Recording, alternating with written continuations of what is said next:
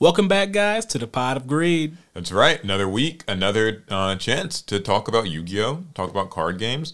Or whatever else we got. Interesting stories this week as well. Oh, for sure. Yeah, a couple of odd ones I just didn't expect to see. Some video game stuff, some weird card game stuff. I added some interesting questions to the pot today. Yeah, I can't wait to answer those. So, before we get started, I wanted to highlight a review, actually, that we got on Apple Podcasts. Oh, just a wild, unprovoked review, huh? Well, I mean, we appreciate when you guys send reviews and obviously rate the podcast 5 stars. This person says, casual, friendly, nerdy, fun. Because I think you're supposed to add tags when you do it. Oh. I've always enjoyed their friendly and informed opinions on Yu-Gi-Oh! As well as their reactions to current events in TCG and OCG. Lately, they've branched out to include news and their own experiences with other card games such as Magic the Gathering, One Piece, and Digimon, and I'm really excited. Magic has always been my number one card game since the 90s, so hearing a newcomer's perspective who also happens to know a lot about card game mechanics and markets is interesting. Learning about the changes in other games helps me keep up with my friends who play those. They'll also have more guests soon. Great podcast. Cool. More guests soon. That's right. Yep. Mm-hmm. Well, actually, we might have one soon. So anyways, yeah, thank you guys for that. I appreciate the review. If you guys ever do leave reviews, I'll try to maybe read one at the start of each podcast because it makes me feel good. It makes you feel good. Yeah. That's what it is. It doesn't make you feel good? Huh? Anywho. All right. Well, we've got Yu-Gi-Oh! News. Yes. Yu-Gi-Oh! Things, but in the TCG and digitally. Yeah. So, the first big one is that YCS Richmond was this past weekend. And YCS Yu-Gi-Oh! Is a rich man's game. Some would call it that too. So first of all, congratulations to Joseph Bellafiore. I hope I said that right.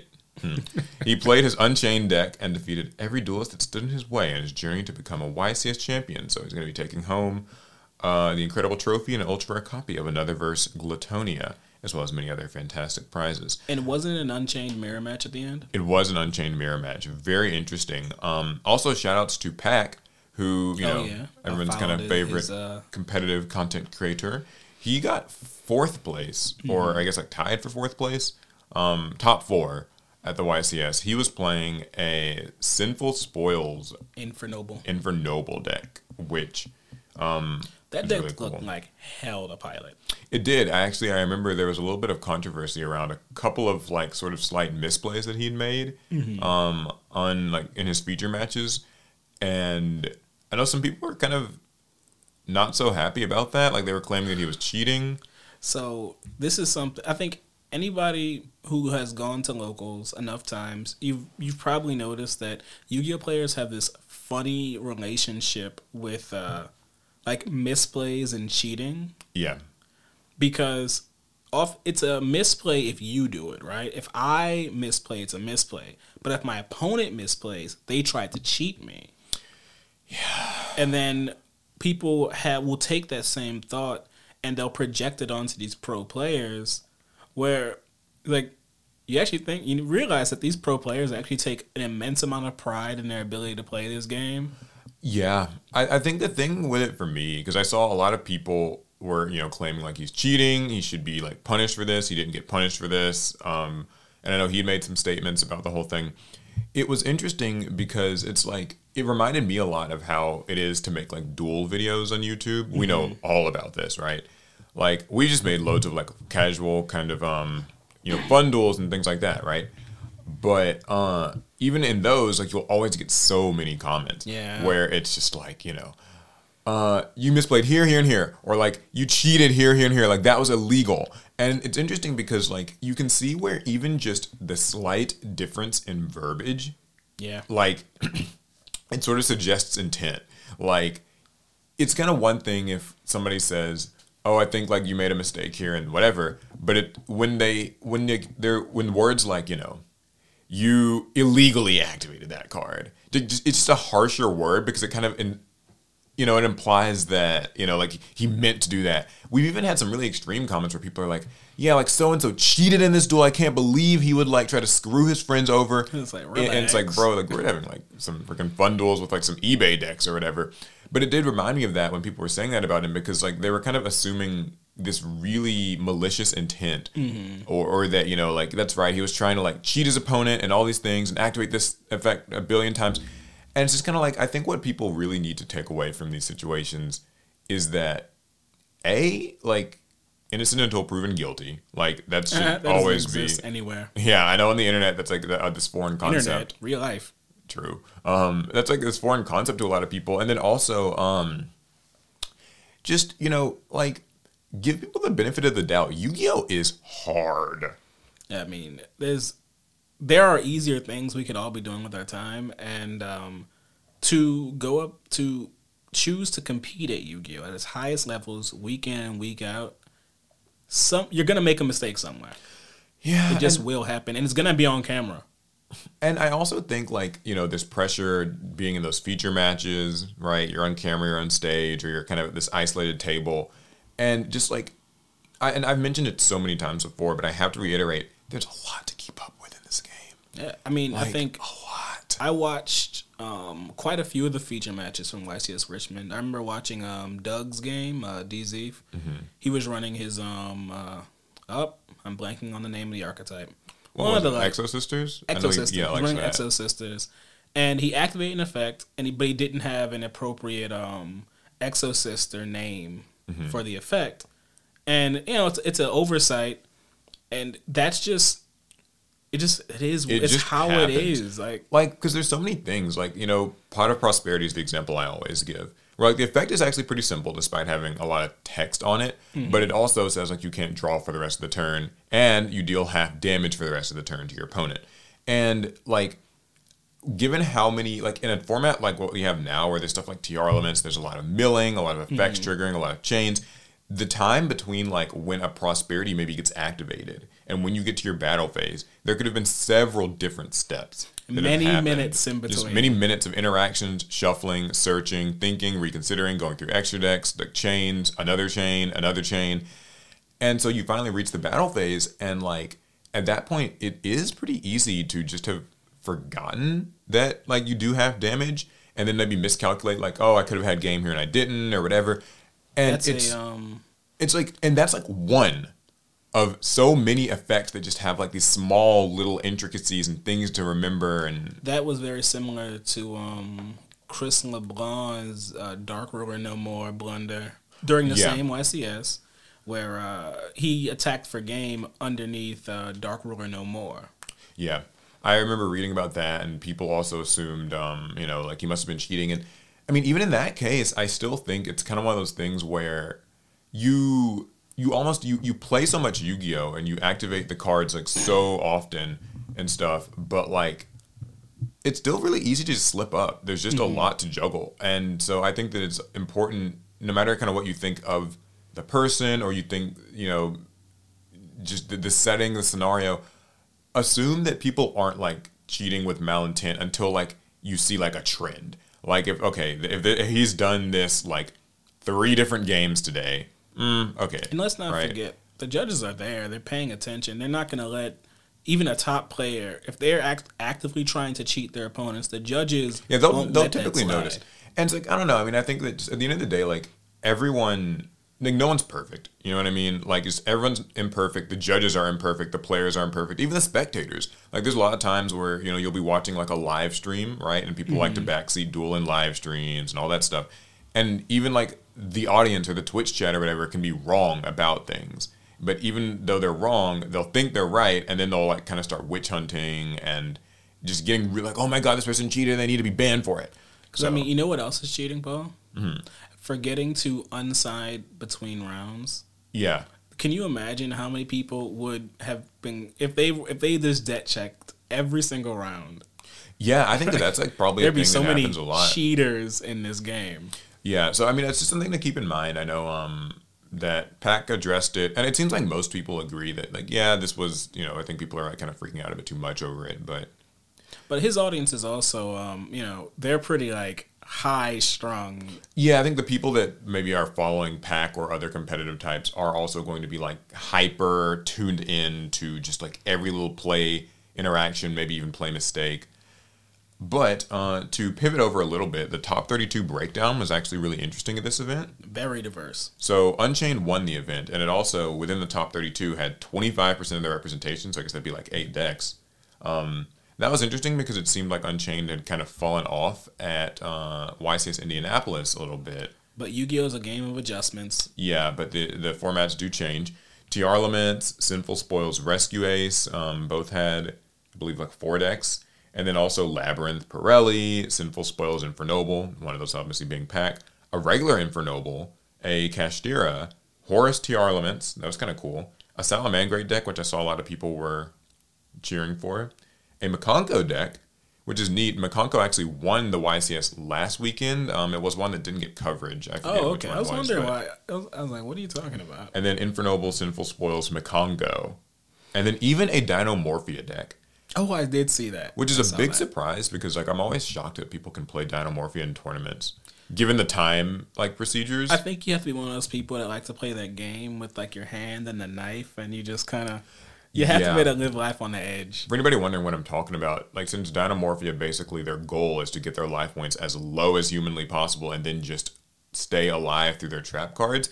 It's tricky because like in a overtime, end of match procedure, it's just like whoever has more life points wins. Yeah, you pretty much at the end of the phase. Can't win in time with Dinomorphia. Yeah. Which that means you're removing one win con from your game plan. And when you think about how many games go into time during a YCS... Yeah, I know. It's scary to think about. So, but interesting YCS. One other quick thing I wanted to say about it was shout out our friend Pheromone. Oh yeah, this was his first YCS doing commentary, and I think it was really great. I saw a lot of people had positive things to say about his commentary. I remember telling him months back before this.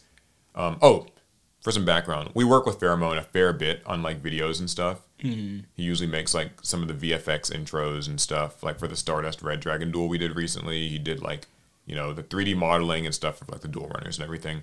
Great guy, super professional, very nice. Very into cosplay. Yeah, very very good. He into everything. He's good at like everything he does. I'm jealous. But yeah, so he did commentary at this event, and so I think he did a really good job. So shouts to him. Brought a lot of enthusiasm and knowledge to the commentary desk. It kind of made me think, like, maybe one day I could do, like, commentary to YCS. But half your chat has been telling you that for years. Yeah, I think it could be fun. I remember... You say my chat, I don't live stream. Chat, YouTube comments, same thing. Yeah, but it was cool. I know with Yu-Gi-Oh! Commentary, I do feel like it's kind of difficult to do. Like, Yu-Gi-Oh's like a game where... It's not like kind of got the action-packed pace of like fighting games. I don't know. When I was playing a friendly game with Pheromone, he was running Punk, and it was the first time I was actually engaged during a Punk turn in my entire life. Yeah. Well, what I mean though is just more like for the commentary, you want to be informative and you also kind of want to be entertaining, but I guess like there's also a need to be professional, and so I don't know where the line is that Konami draws for like what they expect out of their commentators. I just know that he did a good job, but generally the commentary, sometimes people accuse it of being very bland or very dry. I mean, but I feel like that's the Konami way. Like, yeah, they tend to keep it more reserved. Like, I don't think that they want to maybe make too many sweeping statements like about things. Chess commentary, not like live stream chess commentary, but like actual chess tournament commentary, just kind of to the point. Yeah, that is true. Well, anyways, that's YCS Richmond, I believe. Nothing else too big of note happened. We didn't get a Jeff Leonard Exodia moment again. No, but he was there, wasn't he? I don't know. Oh, I thought I saw I'm not his sure name. if he was. Because there were quite a few like top players at that event. Yeah, so anywho, there is a little bit of other Yu-Gi-Oh! News. Let's see. First and foremost, we've got Master Duel updates. So there was actually a pretty big Master Duel update this week. There was one a few days ago, and there will be another in like another day or two, or by the time you guys are listening to this, it'll probably be live, I believe. A lot of quality of life changes, but they're actually adding in Vanquish Soul into the game. Okay. Which is like... But I guess it won't have their newest support. Well, they say that they will, actually. That's what I read in like kind of the online leaks or whatever, is that Vanquish Soul is getting added in, and they're going to have even their support from Age of Overlord. Huh. Which kind of marks a bit of a departure from how Master Duel typically does things, because they're usually a little bit more... like you get the first wave of support that this thing got, and you kind of got to wait. but this time it seems like they're speeding up the release process, which I think is a good thing. Yeah, I think it's just better in general. Because people want to play these decks. They just do. And so I'll probably be playing Vanquish Soul in there. I also am playing it in real life, trying to build the deck right now. So I wonder if we can expect a similar treatment for their like deck build archetypes. I would hope so. I mean, I think like with deck build archetypes, they have a very, very distinct like release pattern. They come out, people think they suck or that they're middling at best, and then they get support like in the next usually 2 to 3 to 4 sets or whatever. Usually the first bit of support is like okay, it's like one card oftentimes. And then the next bit of support is like 1 or 2 cards, and that usually kind of pushes it over the edge to being like really good. It's happened historically with pretty much all of them over the last couple of years, and these are no exception. Pirelli and like Rescue Ace definitely fit the bill there. So I will be playing it, and I think it'll be really fun. I look forward to it. That's pretty much it for Master Duel. I mean, there's other little small things. They added a academic exam that you can like take. It's like identifying cards and basic rulings and things like that. Okay, it's a little trivia quiz thing. Yeah, it's really simple, and if you do it, you get like legacy pack. Duel Links actually has that. Tour guide quizzes you. It doesn't do it when it's in Duel Links. It's like when the game's loading, right? Or like well, when they have that too during the loading screens. But there's actually a mode in the app itself where you can do these little quizzes. Yeah. Okay. Speaking of Duel Links, someone wanted me to talk about this latest Blue Eyes update. And I know a lot of people are Blue Eyes fans. I'm not. Just to be clear, I am not a Blue Eyes fan. But I figure I'll throw them a cookie. Let's look at what this new Blue Eyes support is. So, why did it not open the way I wanted it to? I'm assuming this is regular Duel Links and not Rush Duel? Yeah, regular Duel Links, not Rush Duel. Because it's a legend card in there. You only have to run one copy. I don't even know how you run a Blue Eyes archetype that way. Yeah, that's interesting. I remember just while you're pulling that up, I was somebody was saying how like I think in Duel Links now they refer to old Duel Links cards as like Speed Duel cards, and they say like Speed Duel on them as opposed to Rush Duel, which seems a little jarring. It is a little strange. It's like my cards all say that they're Speed Duel cards now, which I mean they were Speed Duel cards. It's just like a weird distinction to make. I think that comes from the Japanese like side, because in Japan that is the Speed Duel format.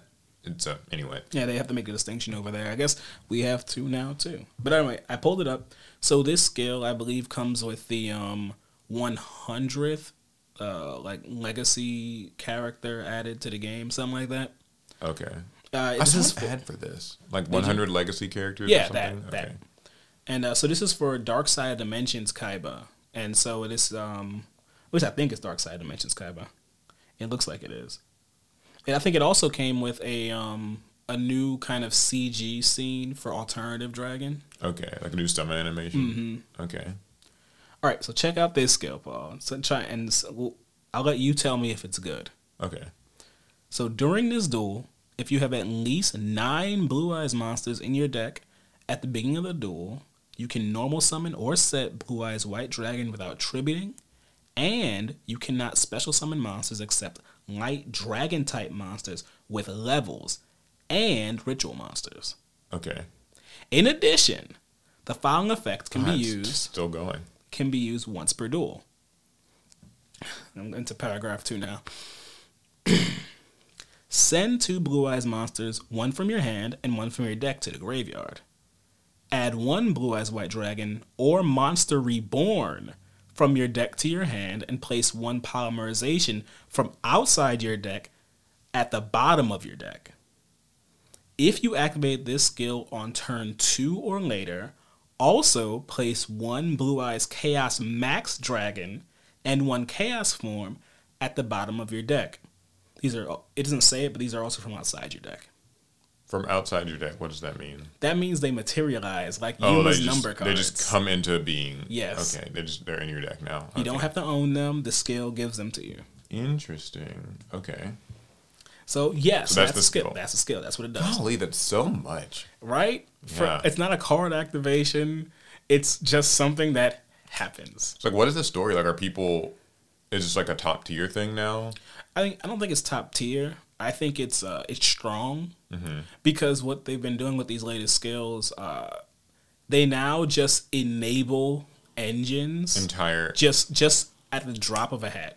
Yeah, I mean, it reminds me kind of when we were thinking before about like the like there's like the BLS skill. I remember that Which was is like quite mentioned good. and stuff, and like the Toon World one where it almost just gets to a point where it's like, man, they are. It's just kind of forced the contorting the game to be, you know, What I don't like just for your deck to work no matter what. Like the Destiny Hero one. I remember that was another Destiny one. Hero, Where it's just Odd like Eyes. you begin with a Poly in hand and a Malicious Engrave, Yeah. and you also have like a this and then when you do this, like, you know, Destiny Hero summon, it also activates a Clock Tower Prison out of nowhere, and you know it's very like let's not forget where skills came from, Paul.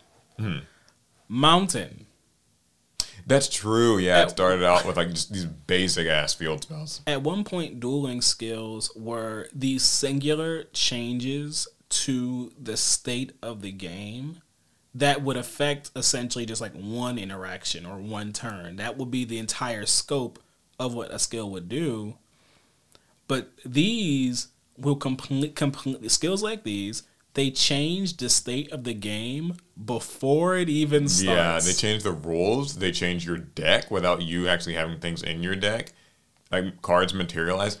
It's very intense. I mean, like, I think that there's kind of a healthy way to do it, though, I would assume. And this is from somebody who doesn't play Duel Links, right? So, I mean, you know. I think when it's, like, limited to helping out anime decks, and especially the ones that have to, like, work with those old vanillas and stuff, I think that that can be pretty balanced. But, like, even then, I mean, there's, you know.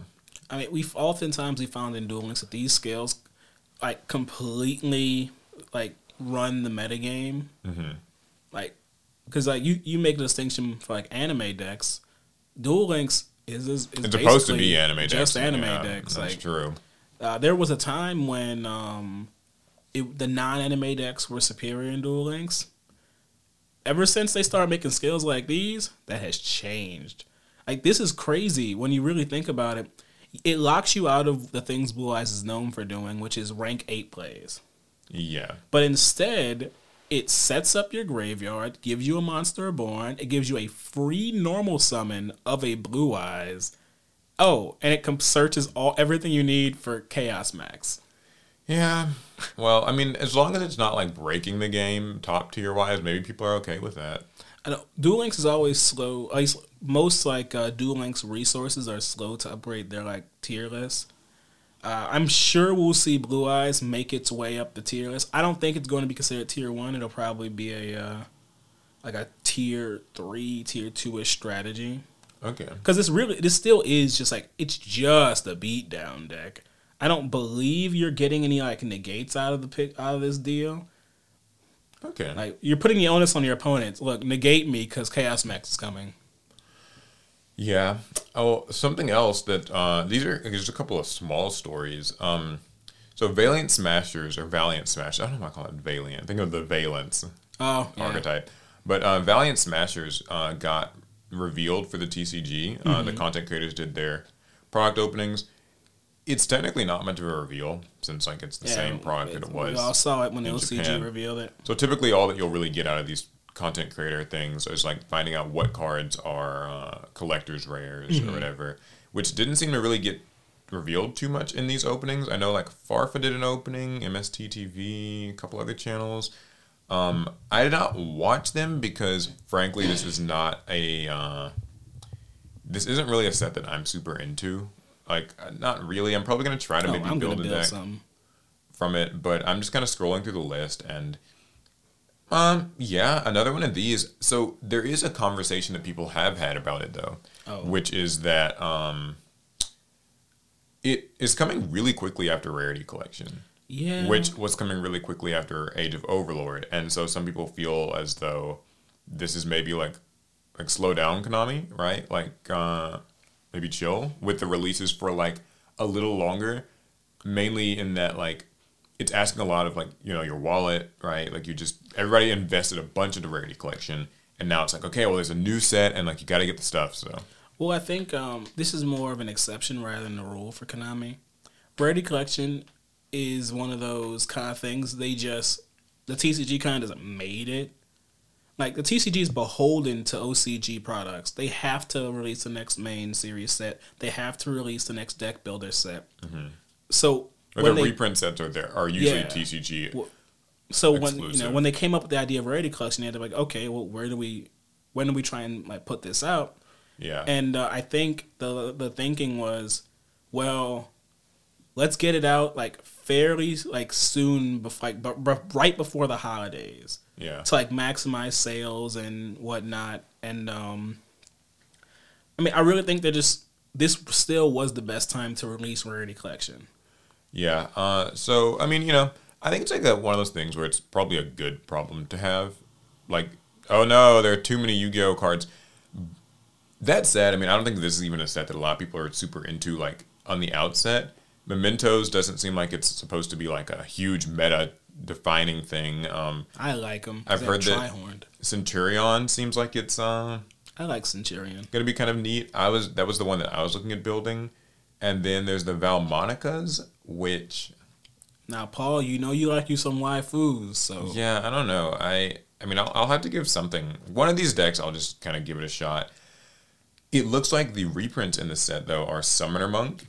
That's a big one. Big? Well, big in that, like, maybe one of these decks can use it. Magic Planter, Angel of Zera, Ghost Sister, and Spooky Dogwood gets a reprint. So I'm assuming that's probably going to be one of the collector's rares. Yeah, I'm saying Ghost Sister's a strange big. Let's see, what else? Foolish Burial's in here. Imperial Custom, Call of the Haunted. You know what this feels like? This feels like reprints for Time Wizard format. There's a few that feel like they're stuck in here. That's actually a thing that a lot of people don't really seem to know is, like, I think Konami does make a concerted effort to, like, sneak in Time Wizard or, like, Edison, Goat kind of reprints and stuff into some mainline sets. Terraforming is in here. Supply Squad, and there can be only one, so I'm assuming one or all of those will be collector's rares. Supply Squad that has to be one of the most reprinted cards of the last, like, 12 years or so. It used to be, like, not maybe as much today, but I remember a period of time where I feel like it was in, like, every structure deck. It felt like they printed that card for the first time, and they were like, yo, we're putting this in everything. It's funny because when you look at a card like Supply Squad, I think at the time of release, it was actually seen as very, not obnoxious or anything, but it was like a good card. Yeah, I remember the first time I read it, I was like, yo, this card's pretty good. And I think many people thought that, and over time we were like, okay, it's just... Yeah, and like, sure, by today's standards, it's slow. Supply Squad, by the way, being continuous spell. When like, one of your monsters is destroyed by battle or card effect, you draw one card. It only activates like once per turn. Great way to kind of float and gain gradual advantage over time. Mm-hmm. But at the time of release, it was like really good just because it kind of would allow your deck to... Even, like, kind of as you're losing, you're still getting cards, so it just keeps this flow of advantage This going. was a different kind of Yu-Gi-Oh, guys, just to be clear. But, yeah, I mean, I don't know. I think it just, over time, people kind of found it to be a little bit slow, but it was a really popular card to reprint just include in structure decks and other kind of beginner level. Oh my God, I was so scrubby. I remember trying to, like, my goal in life was to get Supply Squad and then, what's it called? Machine. Come closer to the mic. People fuss about this in the comments. But I'm close to the mic. See, now I can hear you better. What? But anyway, go on. I forgot what I was saying. Supply Squad. Oh yeah. My goal was to get Supply Squad and was it Machine Replacement Factory, something like that. Yeah. Just to get them both on the field, so that when my machines got destroyed, I would get to search for a machine and draw a card. And to me, I know that card. That was just a huge... I know what card you're talking about. I want to remember the name. It was something machine... But recycle... Yeah, I know. It's like that machine thing. It's a continuous spell, right? Yeah, it's a continuous spell. Yeah, I don't remember, but I do remember the effect. But the idea of like getting so many resources off of the destruction of a monster was so tantalizing back then. Yeah. Oh, Yu-Gi-Oh's changed. Yeah, it's funny. I feel like the rules of how card advantage kind of operates is just different. Let's see. So Yeah, so that's Valiant Smashers or Valiant Smashers, not Valiant Smashers. That's not even a word. It's coming out next week. Also, so there's been a few reveals. We'll just go through them quick. There's that Sky Striker Link 4 monster. Maybe you saw it. I did see the Sky Striker. Or it was not called a Sky Striker. It's got like this long It's name. Spectra? Yeah, Spectral. Something like that. It's one of those cards. So you've seen the effect. Mm-hmm.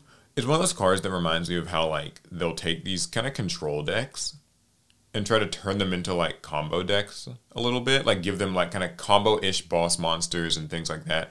But the response I saw from a lot of people was like, how is Sky Striker gonna like summon this? It's a Link 4 monster, and like typically they are really only able to do like Link 1, Link 2, and they don't want to have cards in their main monster zone. So it kind of feels like a weird thing. I think it's maybe just based off that manga, and they're just... I mean, it reminds me a lot of the Cosmo card. What was it called? Not Dark Eclipser, the bigger one. Dark Planet? Planet. Oh, it does feel like that, huh? Just, it gives you a negate. But at what cost? It's an awkward negate, too. I mean, I think having to negate by banishing spells from your hand or grave is on brand with Sky Striker. Now, obviously, you'll be losing valuable resources if you negate forever. So, you need to be kind of careful with it. And if you run out of spells in your graveyard, it goes to 0 all attack, of its attack. Which is like, ugh. But more than that, it has this,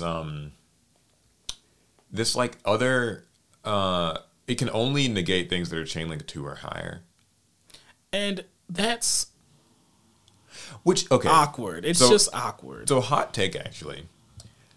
I think that would be a really balanced thing for Yu-Gi-Oh! Boss negate monsters in general. Mm-hmm. Like, it's in a bad spot because, like, okay, on the Sky Striker card, no other card, like Barone and all this other stuff, they negate, like, normal spell speed 1 things, whatever.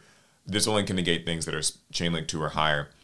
But I actually think that if Omni negates were designed like that, where they can negate monsters, spells, or traps, but, like, only as chain link 2 or higher, I actually think that would help balance the Omni negate problem, like in the future of Yu-Gi-Oh. But we already have these existing ones. The genie ones, so. hasn't been in. Yeah, genie's already like left forever. the bottle. Now, I mean, there's always the power of erratas, but they not doing. Yeah, I don't think that they would really want to do that. They it's only errata good band cards into like nerfed infantile forms. It's just one of those little things where I'm like, if Yu-Gi-Oh could commit to these sort of small micro balance changes, I think that we could get a slightly like slower, more tame game that some people want. Like, one of my things I made a video about this a while back was like maybe more I should.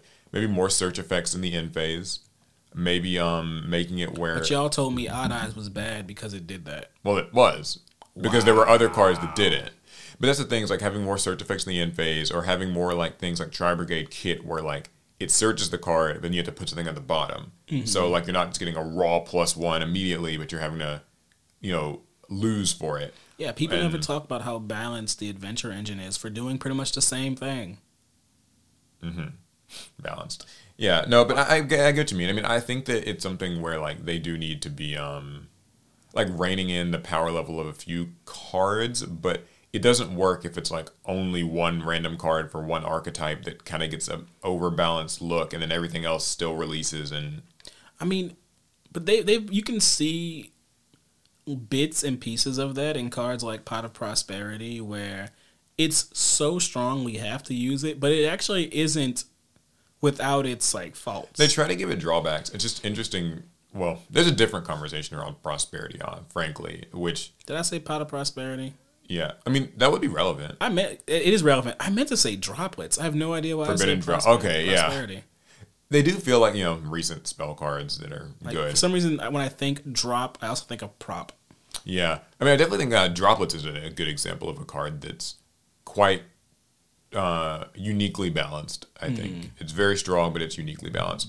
Pot of Prosperity, I think they were probably trying to balance it, and it just ended up being a little good anyway, but being good has more to do with everything else in the game today being strong. So the value of digging in the deck 6 cards and getting what you want is higher now than it probably would have been X years ago. Really, that's a player preference thing. True. Because there always could be a shift in thinking where it's like, well, I don't want to just dig for one card. I'd rather get two cards. Yeah, usually the difference I find with those, like comparing Pot of Prosperity to Pot of Extravagance, is that like Extravagance is better for usually like trap decks, right? Your decks like Eldritch or Guru, Altergeist, whatever, where just having raw advantage is more valuable because you simply want as many traps as you get. And yeah, you don't care what you lose in your extra deck, and like just getting any two traps is valuable. Especially maybe if you're playing like a Fossil Dyna Inspector border thing where just extra floodgate's great. But still, I mean, yeah, I don't know. All these pot cards have gotten really strong. It's interesting, like Master Duel seems like they consider them ban worthy. And even in the OCG, they've been doing like more and more limitations and stuff on them. So there's something. You think it when everyone's drawing as much as they want off Max C, they wouldn't have any problem with pots. Okay, here's something a little bit different. Probably the last little bit of Yu-Gi-Oh news, unless I. Oh, I had some. Oh, what do you got? The new Terminal World reveals. Oh yeah. We got Ritual Beasts. Yeah, I saw this Ritual Beast. So have all the Terminal World archetypes been revealed now? Because I believe so. Yes. So it's Infernoid, Ice Barrier. It's weird because they got a structure deck not that long ago. Infernoid, Ice Barrier, Genex, and Ritual Beast then? Yes. Okay. And I saw Ritual Beast, they got a Link monster. Yeah, they got a main deck effect monster, a fusion monster, okay. a Link monster, and a continuous spell. Okay. So all the dual terminal lore heads, I know for a lot of you guys that's before your time, dual terminal, 2011s and stuff. It does feel like so long ago. But so Ritual Beast Tamer Lara, I think she was considered like one of the better ones back in the day. She's now grown up. So let's see what she does. From what I've read online, everyone says that this card is everything. So level 1 light of psychic effect monster, 100 attack, 2000 defense. So you're not really using it on board. It says you can only use its first, second, and third effects of this card's name once per turn. True Yu-Gi-Oh things. You can discard this card, and immediately after this effect resolves, normal summon one Ritual Beast monster from your hand. That's anybody. If a Ritual Beast card you control will be destroyed by battle or card effect, you can banish this card from your field or graveyard instead. Okay. And if this card becomes banished, you can special summon one Ritual Beast monster from your deck, except Spiritual Beast Tamer Lara. Okay, interesting. Yeah, okay, so I have these pulled up now. Yeah, obviously, if you guys are just like listening through audio and you haven't read the cards, just check them out on YGO Organization or Reddit or Yu-Gi-Oh! News, TCG, or whatever. But there are new Ritual Beast cards, and this one seems especially good. Yeah. I mean, she just supports everything that Ritual Beasts have done. Yeah. And she's a spiritual beast and a beast tamer. She's both. Yeah, that's always one of my favorite parts about the Ritual Beast archetype is just that it's kind of one of those ones where it's like there's the beasts and there's the tamers. So there's like the spiritual beasts and then the spiritual beasts and the Ritual Beast tamers. So just a small kind of neat lore thing. So I wonder when we're going to be getting this dual terminal set in the TCG. I don't believe it has a TCG date. They might end up breaking it up, but I feel like we're going to get a similar product to what's that product we got recently where it collected a bunch of our old like side sets? I mean, I know there's like Dual Terminal Chapter 1. Was that a set? That was a set. But that was like reprints of old Dual Terminal stuff. Or are you talking about like Maze of Memories? And stuff? No, along those lines. Vows of Legend? Like, maybe they will do a another Dual Terminal, like kind of a reprint set, and they just kind of add in these new cards. Yeah, that'd be cool. I mean, it's kind of tough though, because like so many of the old Dual Terminal things, people just don't want as cards. I mean, you can argue no one wants Ritual Beast today. They don't. I mean, until these things came out. So I don't know. Okay, here's an interesting thing. Sorry, was there anything else on them? Just that great effects on some of these cards. The fusion monster, it protects all of your. The fusion monster protects all your Ritual Beast monsters. And then the Link monster, it has a floodgate effect. It says neither player can tribute cards to activate a card effect. Oh, interesting. There's a few archetypes that just get complete. Like I think of a deck like Drytron or something, which is Drytron. I think what Infernoids is the goal here to stop. Yeah, Infernoids. That's very on lore, huh? Mm-hmm. Yeah. Okay. I am okay. Yeah, that's cool. And this Link monster is it's Link 4, which seems like a little bit demanding for Ritual Beast to make. It is, but my memory's a little foggy. But I remember the Ritual Beast can like amass bodies. They just weren't always great bodies. Okay. It says during your opponent's turn, quick effect, you can target a Ritual Beast card you control and one card your opponent controls and banish them. So that really hurts your opponent, but for you, I mean... Yeah, it actually begins more fine. plays. Interesting. Well, did you hear about the OCG's Asian English structure decks?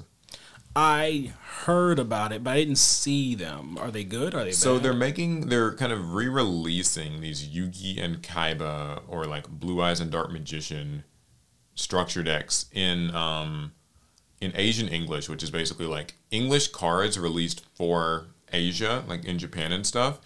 And I never really understood like exactly why they exist, but it's been a thing in Yu-Gi-Oh! So my understanding with that has been that there are a lot of Asian countries that speak many, many different languages, and it's a bit taxing to translate cards for every single language. So they just use English as a catch-all. But these are still OCG cards, just in English. Okay, well, anyways, yeah, so they've released the deck list for them. They seem pretty... They fire, huh? I mean, they're pretty standard. It's a Blue Eyes deck called Rise of the Blue Eyes. You get, like, Blue Eyes and stuff like Alexandrite Dragon, Flambeau card. It kind of reminds me of the old Blue Eyes structure deck. A few neat new inclusions are things like Omni Dragon Brotar and Chaos Dragon Levianeer. Wow. Things like that are in there. So, like, you get True Light in the deck. Pretty cool. Like, it's neat. And so there's also a power-up pack, which is a little more exciting. You get some additional Blue Eyes cards that you can, like, pull in it. Because you know how the power-up packs, I think they include one power-up pack in the structure deck box. But, like, the power-up pack maybe only gives you, like, 5 out of a total of 20 cards. Didn't they do that with Star Deck Yugi and Kaiba Evolution? Or something like that? No, I know what you're thinking of. You're thinking of a certain product that we've used in a few videos where it's, like, the legendary deck kind of sets. But they were two very separate products just put together for that new product. I forget the name of it exactly, but yeah, I know what you're talking about. Well, this one actually has some cool things like Harpy's Feather Duster, Book of Moon, Foolish Burial, Forbidden Chalice, Bottomless Trap Hole, Crackdown. So like there are more staples are in these in addition to stuff like Blue Eyes Solid Dragon, Bingo Machine, Destrudo. So Blue Eyes Jet Dragon, a neat one. So it sounds like that format is starting up from ground zero, essentially. Sort of. I mean, these are structure decks that, I mean, they're still just cards. Right, but I mean, it's still like, as far as the power creep curve, this it's nowhere near where we are in modern Yu-Gi-Oh! Yeah, definitely not. And just to quickly go over the Dark Magician one, it kind of sucks that these are like only Japanese products. Like maybe we'll get something like this in TCG. But yeah, like the Dark Magician one, you do get Magician Souls in the product. Okay. Kind of cool. Like Magic Karibo and stuff. All the Dark Magical Circle and Illusion Magic and Eternal Soul are all included in here. In multiples? Like just at one copy a piece. And then also, its power-up pack has a lot of hand traps, like DD Crow, Rolling Lockbird, Ghost Ogre, and Snow Rabbit. You also get some cool fusions, like Guardian Chimera. Oh, all right. So Raigeki. Okay, all right. I had the wrong idea about this set. So, effectively, it is a starter deck or a structure deck that also has a power-up pack. And the power-up pack could get you some really cool staples that you could add in. Mm-hmm. Is it a shame that I actually think that this would have been really interesting as a like better than the 2-player starter deck product that we're getting in the TCG? Do we know what's in it? Well, we don't know the full contents of the 2-player starter deck. Okay. But from what we've kind of been able to glimpse, it seems like it's maybe a little dull. I just think that this might have been better because like it's like Yugi, Kaiba, Blue Eyes, Dark Magician, you know, like this kind of, it's easier to sell off a shelf for like a youngster or just for like a nostalgia head. I really do believe you because there's a giant Kaiba and Blue Eyes behind you while you said that. I'm just like, that's true, yeah. I'm a Gen 1er. So a cool new product from the OCG that maybe we could hope to get as a TCG thing at some point. Fingers crossed. Okay, I think that's all the Yu-Gi-Oh.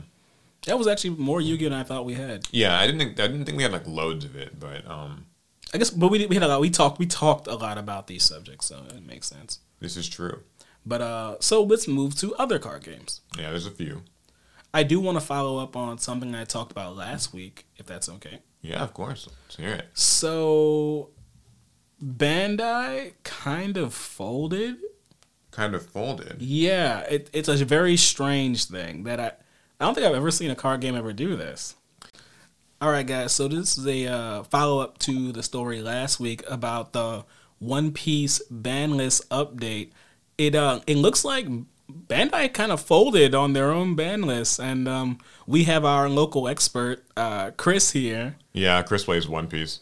So, Chris, how do you feel about Bandai announcing that their ban list update is only for a month? Let's see. First and foremost, what's up, APS community?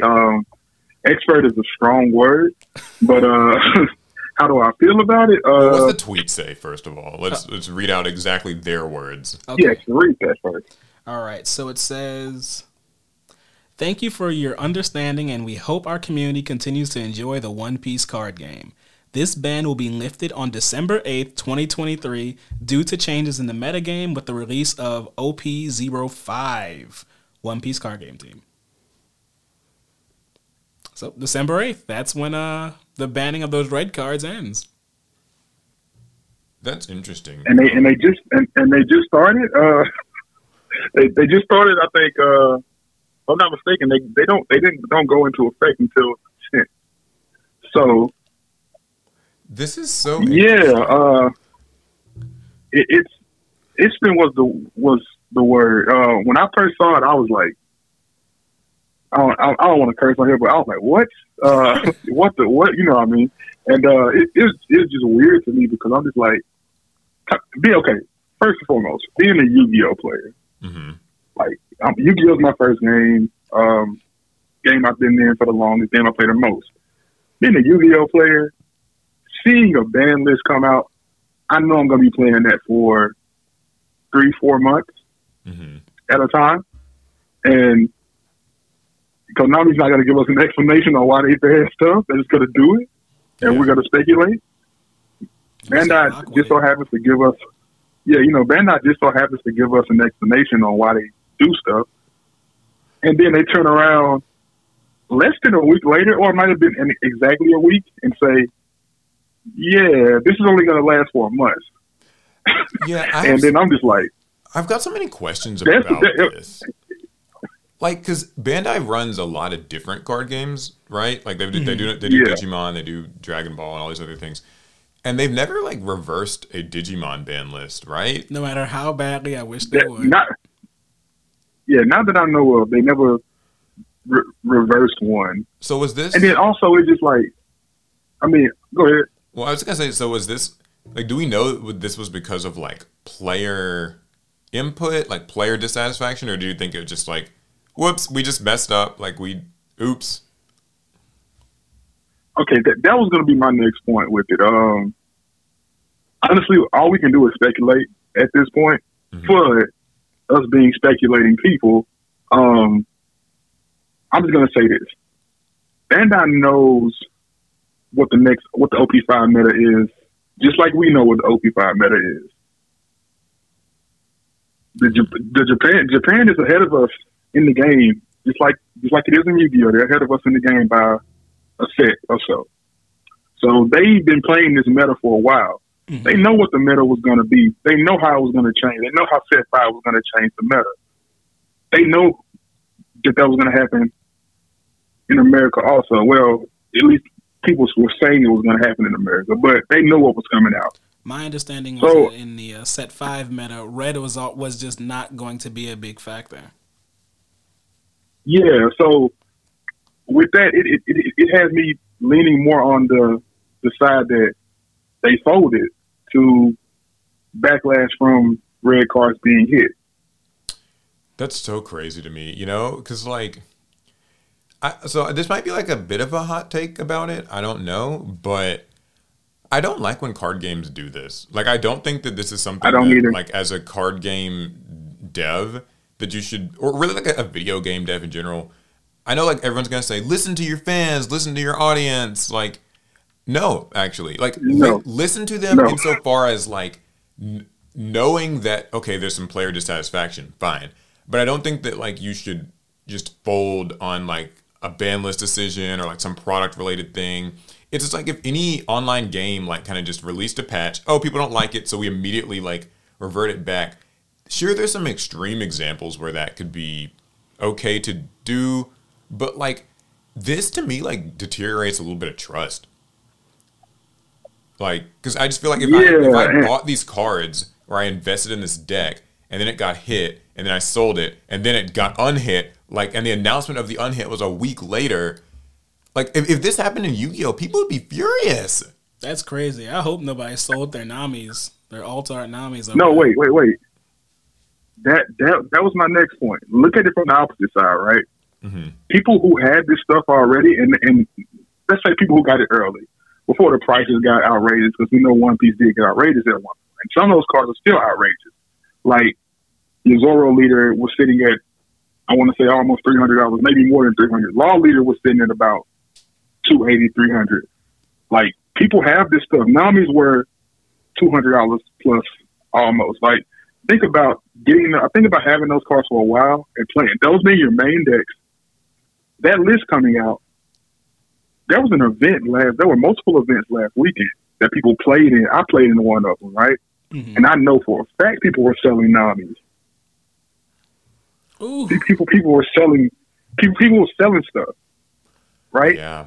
For lower prices than what it was a week before. And like, they got rid of that stuff, and then you mean to tell me a week later, well, a couple of days after the event, you're going back on the ban list like that? It to makes me, wonder, it's just do they just insane. not have like a focus group sort of thing? Because it almost reads to me as if like, okay, there is like 3 of us and we're the only people in charge of like R&D for this game. We're just sitting in this room alone and we're completely like isolated from the community. We have no clue what anyone thinks. And we just decided, all right, we're going to hit these red cards, right? We're going to nerf this red deck. And then we released it and found out we were completely off the mark and no one liked our decisions.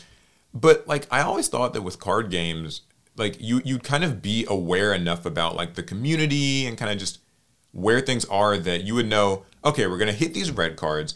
Some people will be dissatisfied, but it's for the greater good and we're going to stick with it. And then like, maybe if we need to revert the change, we'll do it in 4 months. Like, yeah.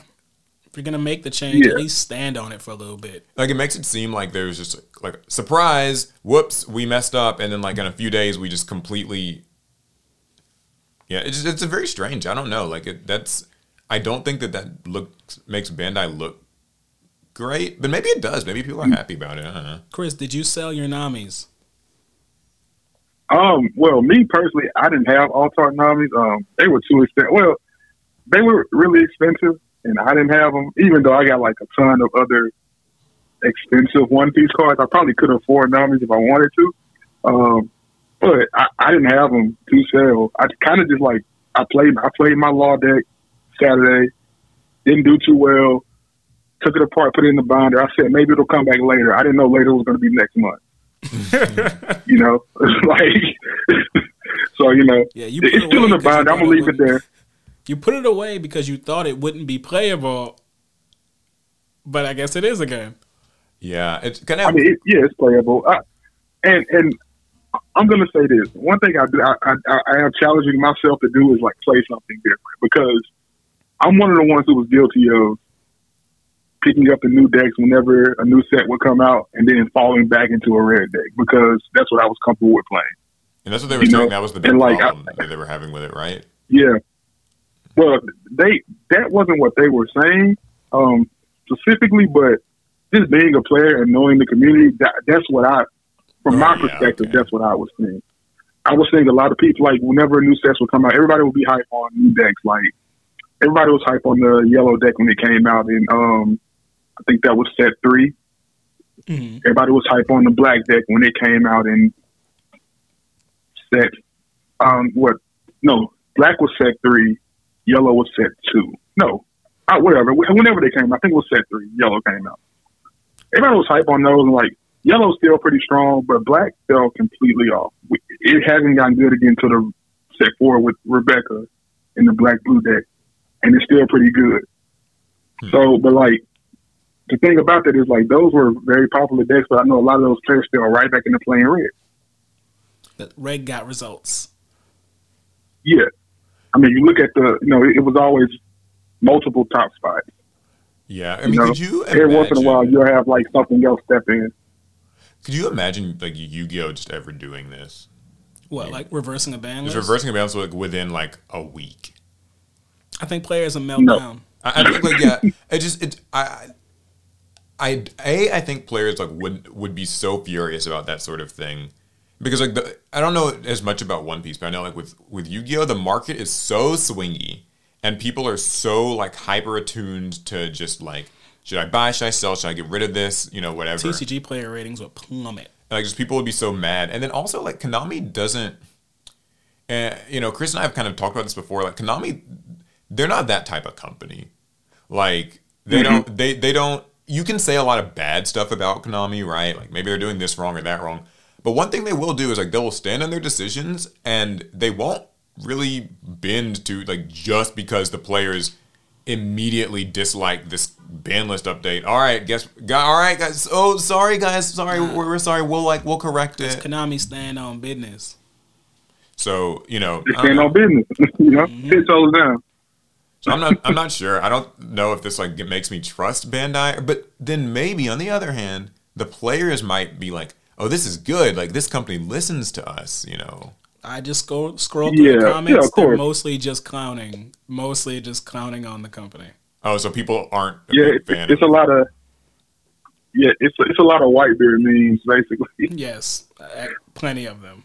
So, okay, I gotcha. Yeah. I mean, well, one last thing about this then.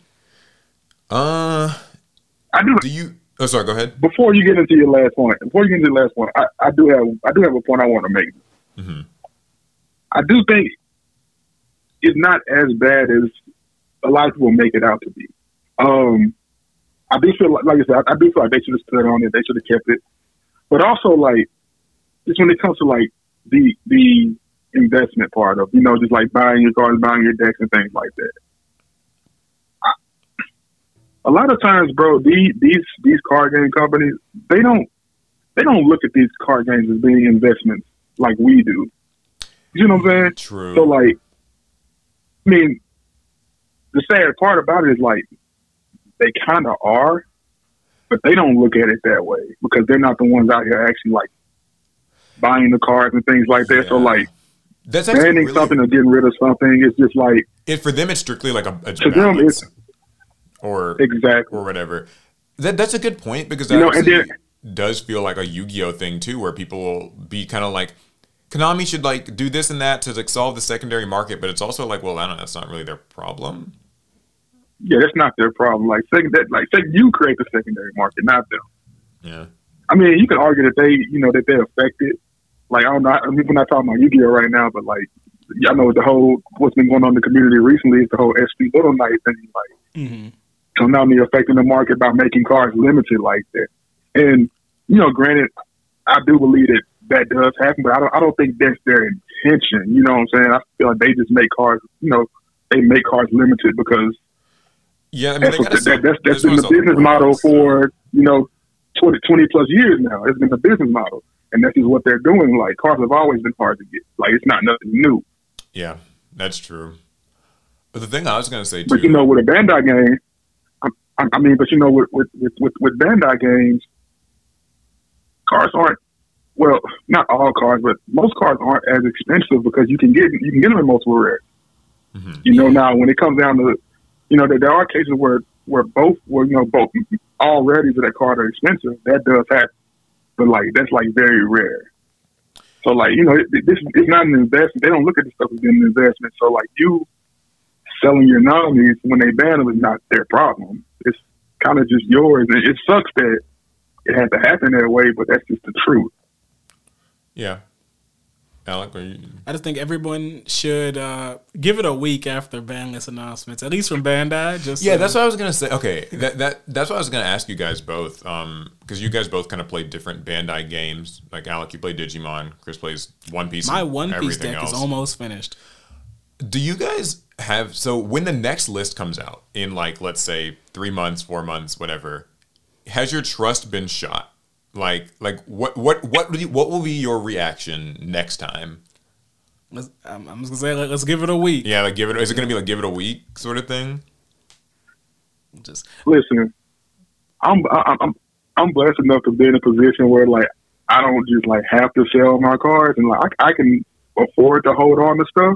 Mm-hmm. But like if I'm one of those people who like invest a lot and I need to make my money back off stuff, bro. I'm if the list comes out and it causes the price or something to change, I'm moving it 100%. But I'm also giving it time before I sell stuff. Like like Nami for instance. Like me personally, if I had those, they would have been gone Saturday. As simple as that. They would have been gone Saturday. Yeah, that's interesting. And that's just that.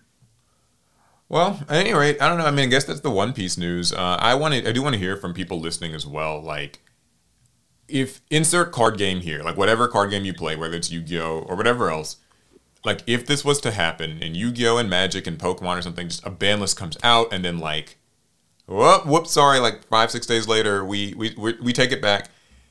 What would be your like reaction or your community's reaction? In the case of some games like Battle Spirits, I think it's a lot like that whole if a tree falls in the forest and no one's around to hear it, did it really happen? Yeah. I was also going to say with some of those games that rotate, it might be like if a game rotates, then they don't even have to worry about this sort of thing. That's like true. There would never be a ban list to revert back or whatever. Time is the ban list. It's like, oh, well, it'll get rotated out in X months anyway. So I'll just say this. Hopefully Bandai learned their lesson with this because, I mean, they obviously see what we're saying, what the people are saying. So hopefully they learn their lesson with this where it's like, if we make a decision like that next time, stand on it. But, like, also, like, just don't make that decision because you got to think about what they did. Like, Edward Newgate being Whitebeard, Edward Newgate, that being the first leader card to get banned. And I mean, I'm not an insider or anything like that, but I've talked to a lot of people that believe that card was a mistake in the first place. And I mean, granted, you can look at it; it's just a cool card, very powerful card, very strong card in the game, and it got the results like to warrant that. Like, yeah, it probably should be banned. Yeah. So I guess moral of the story is be decisive. Be decisive. Yeah. Or also just create better cards. Yeah, or don't let more balanced cards. All right. Well, that's just how it is. Well, we appreciate it, Chris. You are officially the first guest on the Pod of Greed. Thank you. And hopefully we can have you on for more. I'll take my reward in one. You can see my address. You can send it. Yeah, so we'll put it in the show notes. They can send him. Paul will send you an alt-art Nami for your troubles. Yeah, that's right.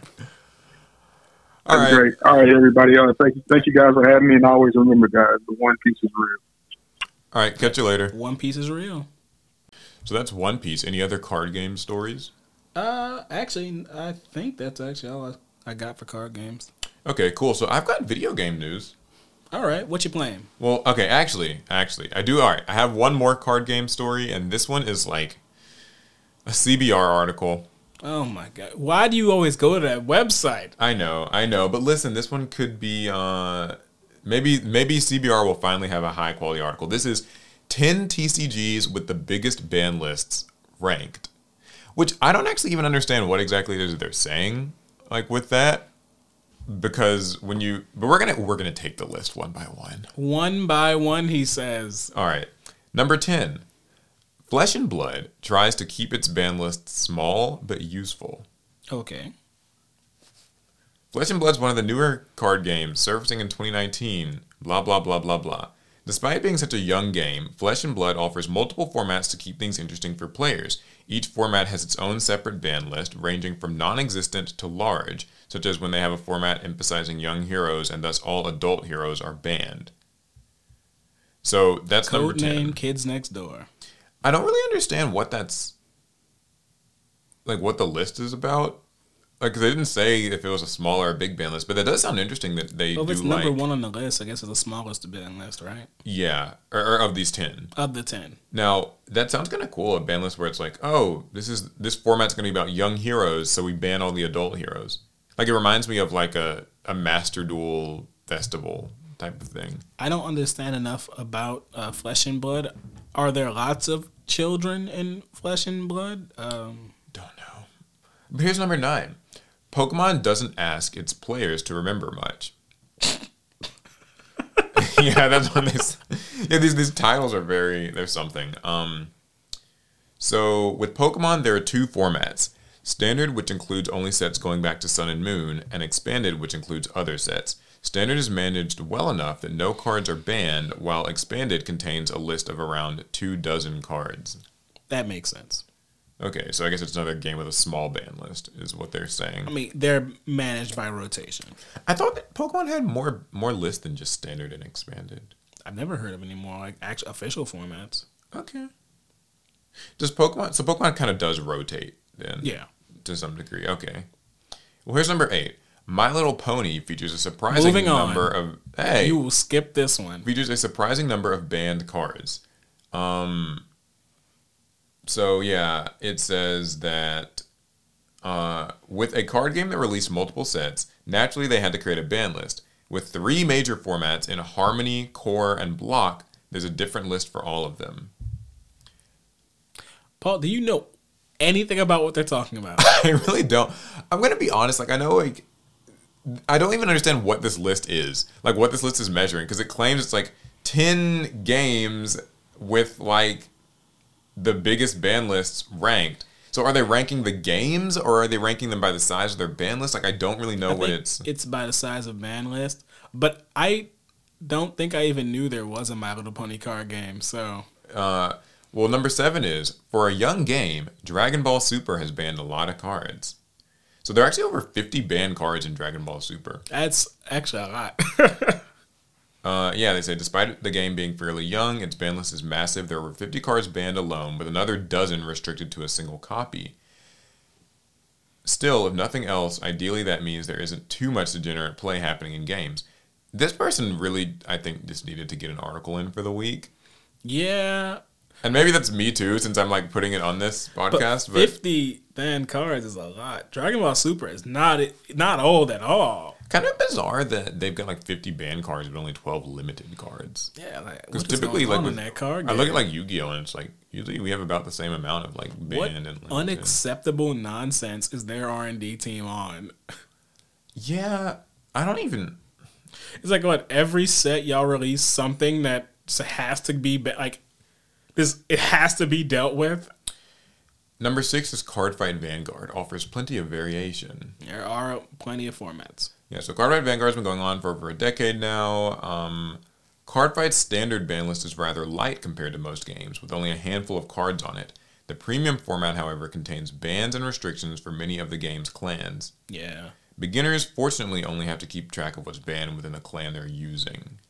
Oh yeah, I forgot that there's like clans and stuff in Cardfight Vanguard. Yeah, and so if you're playing the premium format, which runs pretty much the entire history of Cardfight Vanguard, the ban list only really matters if it's your clan, your color. Yeah. Okay. Number 5 is Force of Will. It maintains 2 big ban lists. All right, we're skipping that. People don't play Force of Will anymore. Some listener plays. According to this, I'm calling you out. In the main Wanderer format, it's cool hearing all the different names of these formats.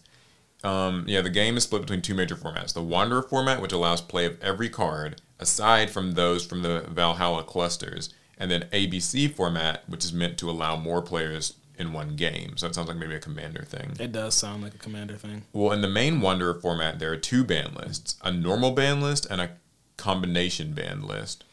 Oh, that sounds Duel Linksy. Across both ban lists are over 60 cards, a moderate amount of new cards for players to adapt to. If nothing else, they do explain their reasoning behind banning cards in every list. It is a lot of bans, though. Okay. And that's like where, and by the way, like, I know it sounds like I'm like summarizing. That's like what these blurbs are, by the way. No, I mean, that's all I expected them to be. You're on CBR, Paul. Battle Spirits maintains a huge list of bans and limits. Huh? Now, here's the thing. This is Battle Spirits' original game. Oh, the Japanese It's number version. 4, yeah. Battle Spirits was another game brought from Japan to the West in the 2000s. Why did they include this on the list?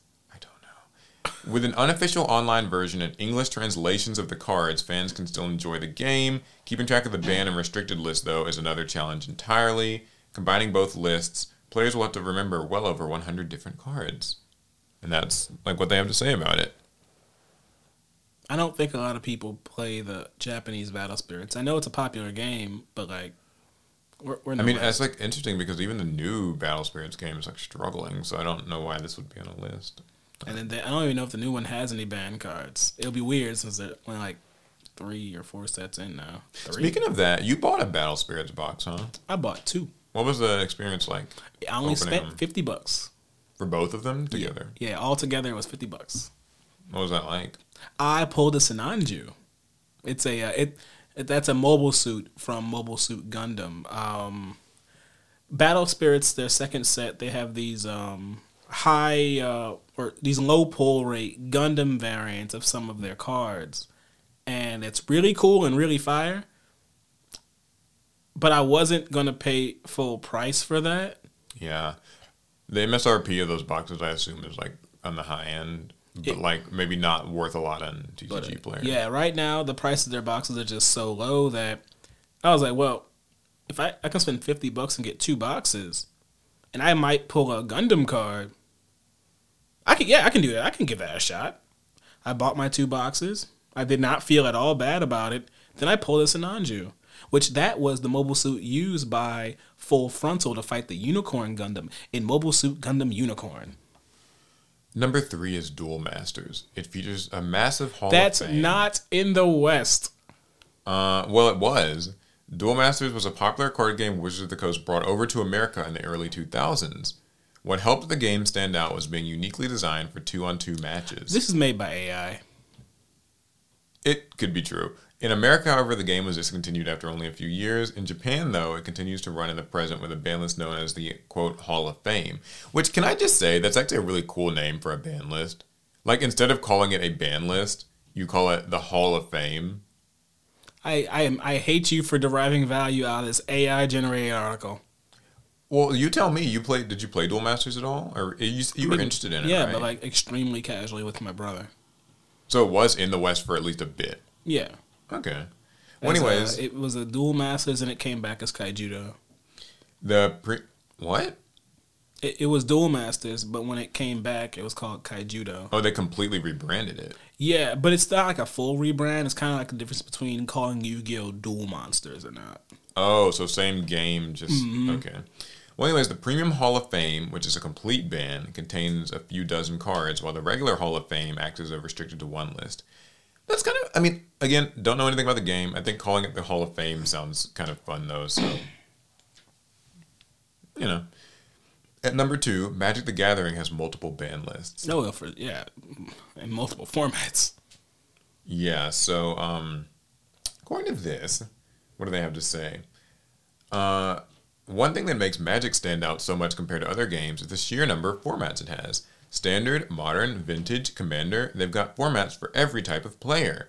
On all of its formats have their own restricted list, often with dozens of cards on them.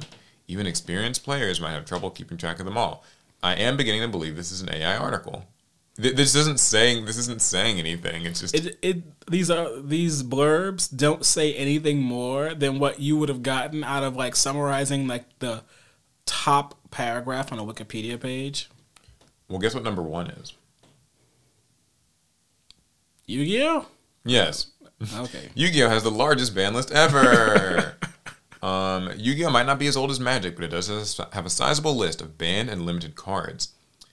A large part of this is that when it comes to the physical card game, there's only one format. Games like Master Duel and Duel Links add more, and Rush Duels are a thing in Japan. But for the physical game in the West, there's just one massive, constantly running format. With that in mind, they've got cards dating back 20 years prior. There are dozens of banned cards, and even the limit and semi-limited list to keep track of. While longtime fans might not have much trouble keeping up, anyone else might have a bit of a challenge to deal with. I remember when we played the Banlist game with with Larry? And These name banned cards. Banned cards, and Alex was out in the very first round. So this article's crap, right? Like it's just a BS top 10. I didn't bring any AI articles, like articles about AI, and Paul just snuck one in. Well, it probably is AI written, but it did open my eyes a bit to the fact that yes, every game has a ban list. That's not like a huge surprise or anything, but the names of them are cool. Like Hall of Fame is cool for a dead game. Yeah, I don't know why this article exists. Me neither. I couldn't tell you. I don't CBR trash. I should have known not to. Like I can't stand CBR, and like if the people who run CBR have a problem with that, I stand on what I said. I can't stand your website. Yeah. Cool. Yu-Gi-Oh has the biggest ban list, I guess, of all these games, which I believe that to be true. I don't even know if that's necessarily true. I think it is. I don't trust that this article even did the research to like actually compare, because once again, like Duel Masters and like Battle Spirits are foreign games, and I don't trust that they actually compared them. For those of you guys who play a lot of these different card games, do you find, and I guess you play a lot of different card games, do you find that like the nature of ban list is different from like game to game? Like yes, by a lot. Like what causes a card to get banned kind of feels like in the expectations? It's completely different. It's dictated by the culture of the company, but also the culture of the country the company is in. Mm-hmm. It feels that Japanese card games view their ban lists and how they regulate their games differently from how Western companies do. Like, how would you say? So it feels like preserving your purchase is really important when it comes to like Japanese card games. Preserving your purchase. They don't want to ban like high rarity things that they perceive you invested money in. Mm-hmm. Like I don't know, there might be some like gambling culture mixed in there, but they will move heaven and earth to not ban like expensive things. Yeah. But it feels as different when it comes to the best example for Western card games like Magic the Gathering. It feels like Magic will deal with, if they print an unbalanced card for a given format, they'll deal with it. They will just. Yeah, interesting. But not for certain formats. For certain formats in Magic, they just say, hey, whatever happens, happens. This is y'all format now. It does make me remember that too, that like Yu-Gi-Oh, I believe, is the only game, or like only major card game where it exists in Japan and like kind of in the West, but just gets two different formats, and so you get to see both of the ideologies. Yeah, like I think Yu-Gi-Oh is a great example. Kind of clash. Like with Yu-Gi-Oh, I don't know what rarity everything in the OCG is, because I know like they change them pretty a lot drastically. Of rarities are different over there, but the OCG seems like, and I think most people agree that it's a little bit more liberal with hitting things. Like they kind of just knock away at cards more often, and like decks, they'll put stuff to 2, they'll put stuff to 1, they'll do it a lot more quickly. Whereas in the TCG, it always kind of feels like Konami here in the West is more concerned with like they wait and see, they'll hit 1 or 2 things, and then after like a year or so, they'll do like a big list. But generally in the OCG, every list is pretty high impact. And there are certain things between our TCG list and their OCG list that I just kind of stick out to me. Like, everyone talks about Max C. What I like to look at is Dragoon. That's another one. It feels like in the OCG, Dragoon was more unacceptable than something like Max C. Yeah. Which over here, we would never have even included those two cards in the same conversation. Like we're like, Max C is this horrible thing that I deep down want back. And Dragoon, I mean, that's just some card. Vert Anaconda is a real problem. I think with the OCG, they seem like they're far more like, they basically like view Max C as like, this is the centerpiece of the game. Like not to turn it into too much of a maxi It's thing. the dowsing rod for Yu-Gi-Oh. It kind of, like everything seems to revolve around it. It seems like it informs all of their card design. Like they're able to make crazy strong combo decks or whatever because Maxi will always check it. And they're able to kind of almost lean on Maxi as a like obligatory, players will be running this, so we can assume that they'll be running this, so we can do like this and that and all. I'm not sure if I like that approach all the time. Like Maxi is still very much like a polarizing card. Mm-hmm. So I'm not sure if I like the idea that like they're literally taking its existence for granted a little bit and just being like, oh, we can release crazy stuff because Maxi will check it, or we can release we can just expect low power kind of control decks to still have a chance because, well, Maxi exists, they'll be fine. Right. So even if we don't support it properly, we'll just let Maxi do the game balancing for us. And I'm not sure if I like that. Like playing Master Duel for as much as I have just the last year or two has also helped me. It's given me a bit of a weird look at Maxi. I still don't know where I land on like, is it good? Is it bad? Like, I don't know. But it's certainly a card. Yeah. Anywho, though. Okay, so I've got a couple quick video game stories you can just run through. I want to mention one real quick. Okay. This isn't video game related. It's more anime related. But the Digimon Adventure 2 movie is airing in the U.S. right now. Is it? Okay. Yeah. So today is the 8th, but you guys think it's on the 9th, which is literally the last day to see this movie in the States. So if you haven't seen it or you didn't know about it, look it up on like Fathom Events. You can still catch the English subtitled versions of the movie. Well, first of all, what is it? So it's Digimon Adventure 2. That's the second season of Digimon, with Davis, Vmon. That season, they're getting a movie. It's called Digimon Adventure 2 The Beginning. It tells this story about I guess he's the original Digidestined. A new guy with a Digivice and a weird Digimon. And some things are going to happen. And I don't want to get into spoilers because that's what this article wants to talk about for some reason.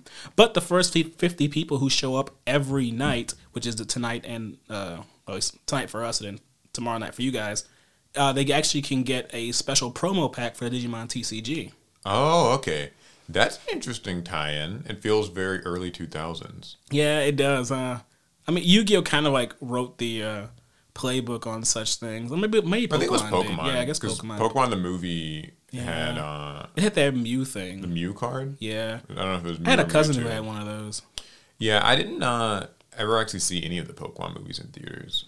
Oh, wow. Yeah, I only ever saw the Yu-Gi-Oh! Movie. So. What? Hey, listen. We need to talk about this off camera. Like, I understand. I was not actually into Pokemon cards too much as a kid. Like, the collectability wasn't there. And I guess in terms of seeing the movies, I had a lot of them on VHS. I had a lot.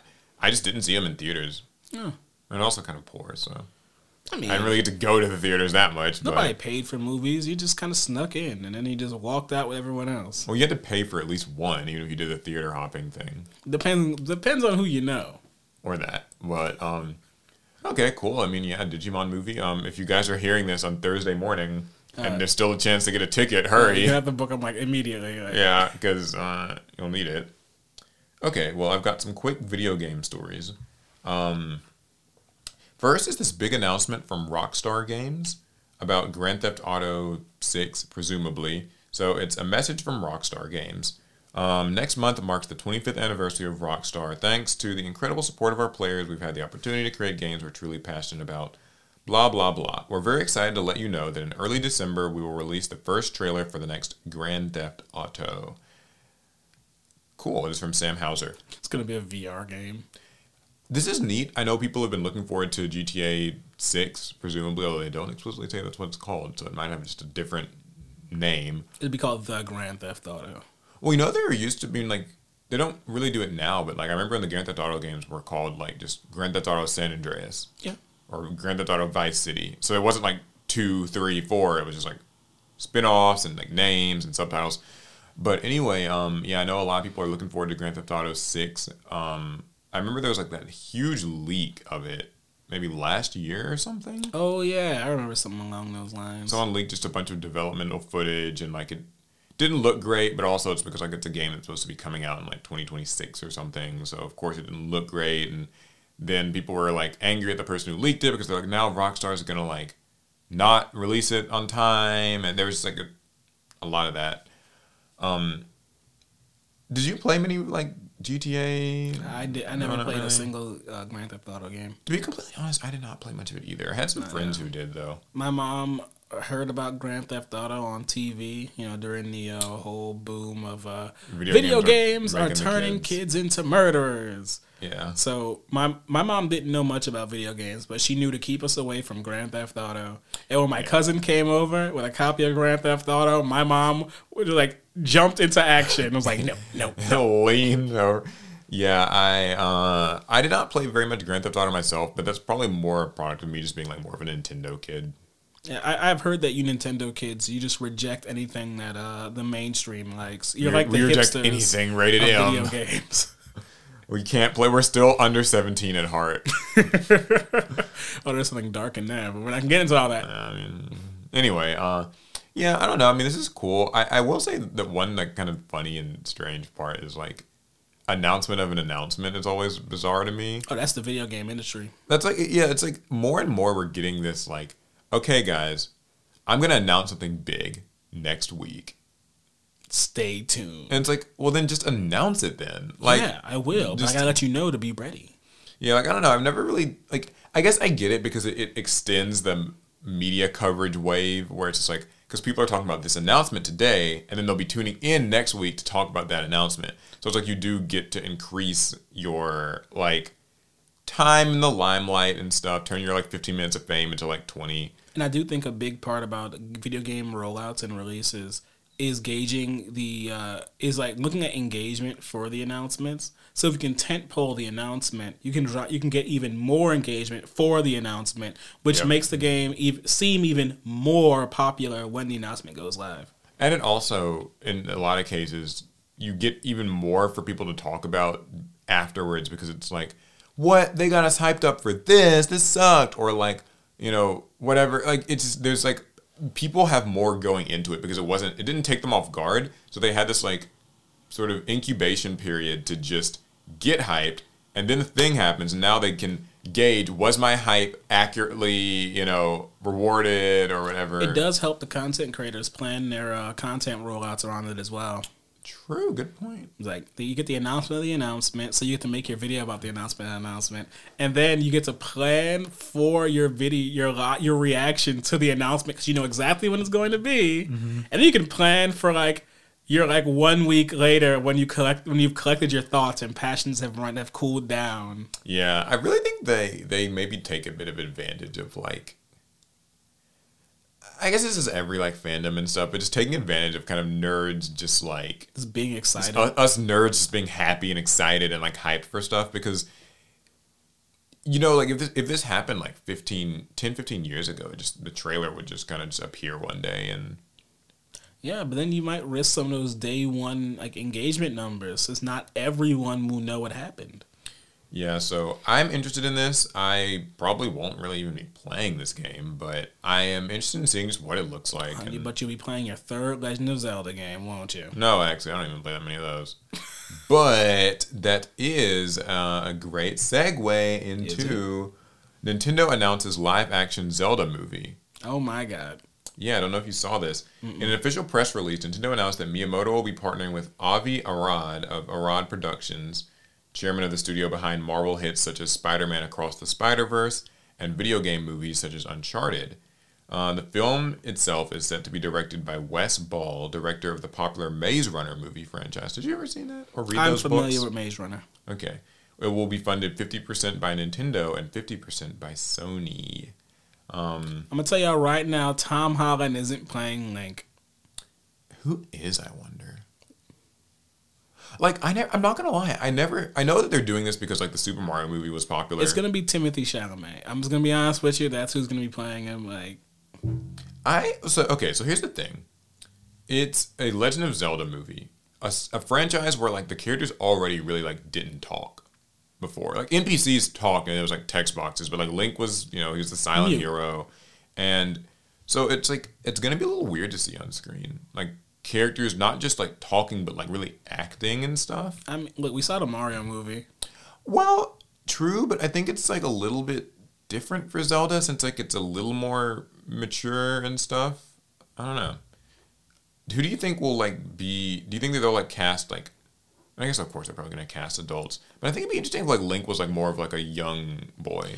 Well, they're probably gonna cast young. Often, more times than not, they typically try to plan for the future. Yeah, like the sequel. So my feelings in the matter of they're gonna go for a young Link, so that he can age up with the role as they do multiple movies. Yeah, I think that'd be cool. And same with like Zelda. Zelda's supposed to be like slightly older than Link, but like more or less the same age. It just kind of depends on which sort of continuity you go with. But we don't need Zelda. We need Tetra. That's another thing too. Is I wonder what Wind all Waker. extra characters will be. Because like I know there are like different Zelda characters. I'm not super familiar with them, but like Wind Waker is the greatest Legend of Zelda game to ever exist. one of my favorites. It's also one of the only ones I've played. I played Wind Waker. I've played Twilight Princess. That's it. I played Oracle of Ages, Oracle of Seasons, Wind Waker. I haven't played Ocarina of Time. I know that's supposed to be like the. I played my cousin's copy of Ocarina of Time. Okay. Did not finish it. Well. The hurricane took it. Look, it's not my fault, guys. Cool. I wonder who will play Ganondorf. Because that's actually That's like a huge role. That's a big role, but it's also like someone who's like older. I can't wait to see Jack Black singing as Ganondorf. Oh, please don't let that happen. That's another thing too. Is I hope that they maybe make this a little more serious than like the Mario movie was. Because I loved the Mario movie, to be clear, but like it's very much like a kids movie. I expect Mario to be like a goof fest. Zelda though. I also like hot take. I think it might have been better as like a. I think I would have preferred it like as like an animated movie. I think it would have been. I think it'd have been more easily like palatable if it were animated, since it's a video game. It's always been like 3D CG type thing, but like Zelda gives me like Studio Ghibli vibes. I could see that. Like just something that's like an animated anime sort of deal. But it's gonna be live action, so let's just hope it's not like the last Airbender. Oh dear Lord, yeah, let's hope it's not like that. Well, cool. That's all my video game news. Dope. We ready to draw some cards? Yeah. Let's do some pot. On the podcast. Yep, just live on camera. Don't ban us, YouTube. All right, what I got here? Okay, let me grab a card. All right. So, Paul, what does Yu-Gi-Oh do better than other TCGs? What does Yu-Gi-Oh do better than other TCGs? Okay, my go-to answer for this is actually obvious to me now thinking about it. Yu-Gi-Oh's tournament, organized play system, and everything that goes within it, from like how we get events to how we run events to the judge system, it's better than pretty much every card game I've messed around with. I haven't really gotten into Magic's tournament scene, so I can't speak to them. Yeah. But everything else, yeah, Yu-Gi-Oh kicks their butts. Yeah, when you say, so like in what ways? Oh, I mean, across the board. The ability for shops to be able to hold regionals and even larger scale events. The system in which to like register and like track your points while dated is still better. Yeah, no, you told me some horror stories about like Bandai's sort of different solutions for like There's how to no run excuse. tournaments. There's no excuse why Bandai's system can be just so middling when... Yeah. It's strange to me because Bandai runs so many card games. You think it would be like a higher priority to make sure there's like a really good system in place. It shouldn't be that complicated. Well, I'll say I agree with you. I think that Yu-Gi-Oh does not get enough credit for how like kind of airtight they keep their judge program and like kind of their prizing systems. They're kept very airtight. Mm-hmm. I know we've told this story before, but like we've gone to events for other card games where like the judges don't really have like a uniform. Like like a Yu-Gi-Oh event, the judges look like everyone else. Yeah, the judges are just wearing like flip-flops and jeans, but like at Yu-Gi-Oh events, judges wear all black. They wear like down to the black shoes and everything, and the judge shirt and stuff. And so they keep it very... I remember at TCG Con where they were running multiple card game tournaments at the same time. And sometimes they even had to share judges between the events. But even wilder than that, when you were looking for a judge, you couldn't find them. Yeah, it's hard to really distinguish a judge. And so it's like those little things that I do think Konami has done a better job. Maybe it's just a matter of them having more time, just doing these things. They've had to get more kind of strict and proper about it. Or just because like other card games are newer, they might be run by younger people, or is like less staffed or whatever. Gameplay wise, I think that Yu-Gi-Oh! What is the question? What does Yu-Gi-Oh! Do or Konami do better than other TCGs? Gameplay wise, I think Yu-Gi-Oh! Is just more like self-expressive. Like it's higher octane. You can kind of like, I see it, I play it. So like if I see a card, if I topic a card, like I am able to like activate it. And so I can kind of get creative with my combos. I can get, I can do a lot, and other games move a little more slowly. So even though you get a more tempered experience, it sometimes doesn't feel like in Magic the Gathering that you can like maybe make a fast comeback. And I think for some people, like that's what they want. They want something that kind of feels more slower, and you have to kind of work turn over turn to accumulate these resources or kind of set up a win condition in your board state. But in Yu-Gi-Oh! It's very fast, and the answers to things are also very fast. So it's like, as I'm comboing, the hand traps are coming, like they're raining down from turn one. Or like the moment that my turn ends and I've set up my big board, like the things to break it, like the Evenleys, the Lightning Storms, the Droplets, No More, whatever, like are like big cards. Like it's very fast and very intense. Yeah, lots of gas, lots of just intensity. And so I think that's in a world where people do want a lot of like instant gratification and stuff like that, I think that Yu-Gi-Oh! In that way at least serves its intended audience pretty well. It could get mixed, but I would say that it does that better. Okay, my question, very fitting, pot to one, like pot of greed. I'm assuming what this person's talking about. I remember actually I saw this comment, and this person... There's a pot at one right here. Yeah, I saw this comment, and this person actually cited their reasoning as, well, there are other pot cards released now that are just as good, if not better, and that most decks would prefer to search nowadays anyway, and that every deck's so crazy and strong, what difference would it make? So I've been going back and forth on this like pot of greed unbanned thing for a while. What do you think? Like pot of greed coming to one? I think it's probably fine. I think we were going to complain with it at one and without it at one. If I see my pot of greed going first and it enables me to do some crazy combo that locks my opponent out the game, they might complain that, oh, well, he only won because he saw his pot of greed, and so he had like 6 cards when he started the game. But it could have been a pot. It could have been like a pot of prosperity. It could have been any number of the unfair cards in this game that gave me the resources I needed to do my like unbreakable combo. I think pot's just one more of those really good cards. Yeah, so I don't disagree. I guess so. For a while, I thought maybe Pot of Greed could come back to one. Mm-hmm. And I still technically don't disbelieve that it could. It's just that, because like the reason why all these pot cards are so strong, extravagance, prosperity, and everything, is because the value of a single card in Yu-Gi-Oh! Is so high now. Like a single card can be full combo for a lot of decks, right? Like I'm running this many starter cards, and like this starter card leads into full combo. That's like how every deck profile video goes. It's like, this goes full combo, bro. You go plus 20. And so like, because every individual card is so strong, and every individual card can like lead to so much, and that it really always comes down to like draw the out or like have this thing, the ability to see a specific card you need, or just to even just have a chance at seeing it, is paramount to like winning in a lot of cases. There are top players right now who want Pot of Prosperity banned. And in Master Duel, they've already put Prosperity to 1 a while back. And in this new ban list that's taking effect like tomorrow, they are Extravagance is going to be going to 1 as well. And the OCG's kind of toyed around with like moving a few pot cards in the past. I know like the TCG put Desires to 2. I think what we're realizing more and more and more is that, like, pot cards probably should all just be banned.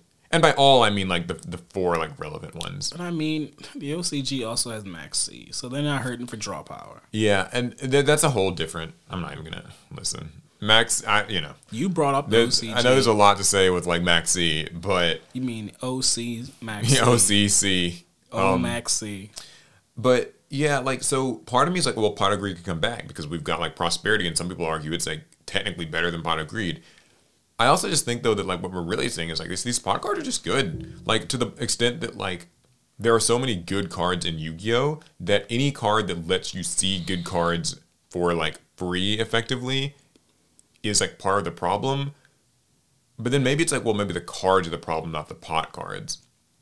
Like, by that I mean, like, maybe Pot of Prosperity and Desires and Extravagance and Greed would not be so bad if cards themselves did not do so much.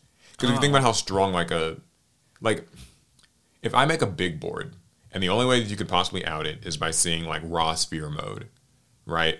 And you used Prosperity and dug 6 deep and you saw it, or you saw your Dark Ruler no more, or whatever, then, like, suddenly you swing that game to your favor, and it feels unfair. I feel sacked. You aren't supposed to see that because you didn't draw that card, right? Like, so... No, you drew it. You know, well, no, you didn't draw it in your opening hand. You should have had to draw, you know...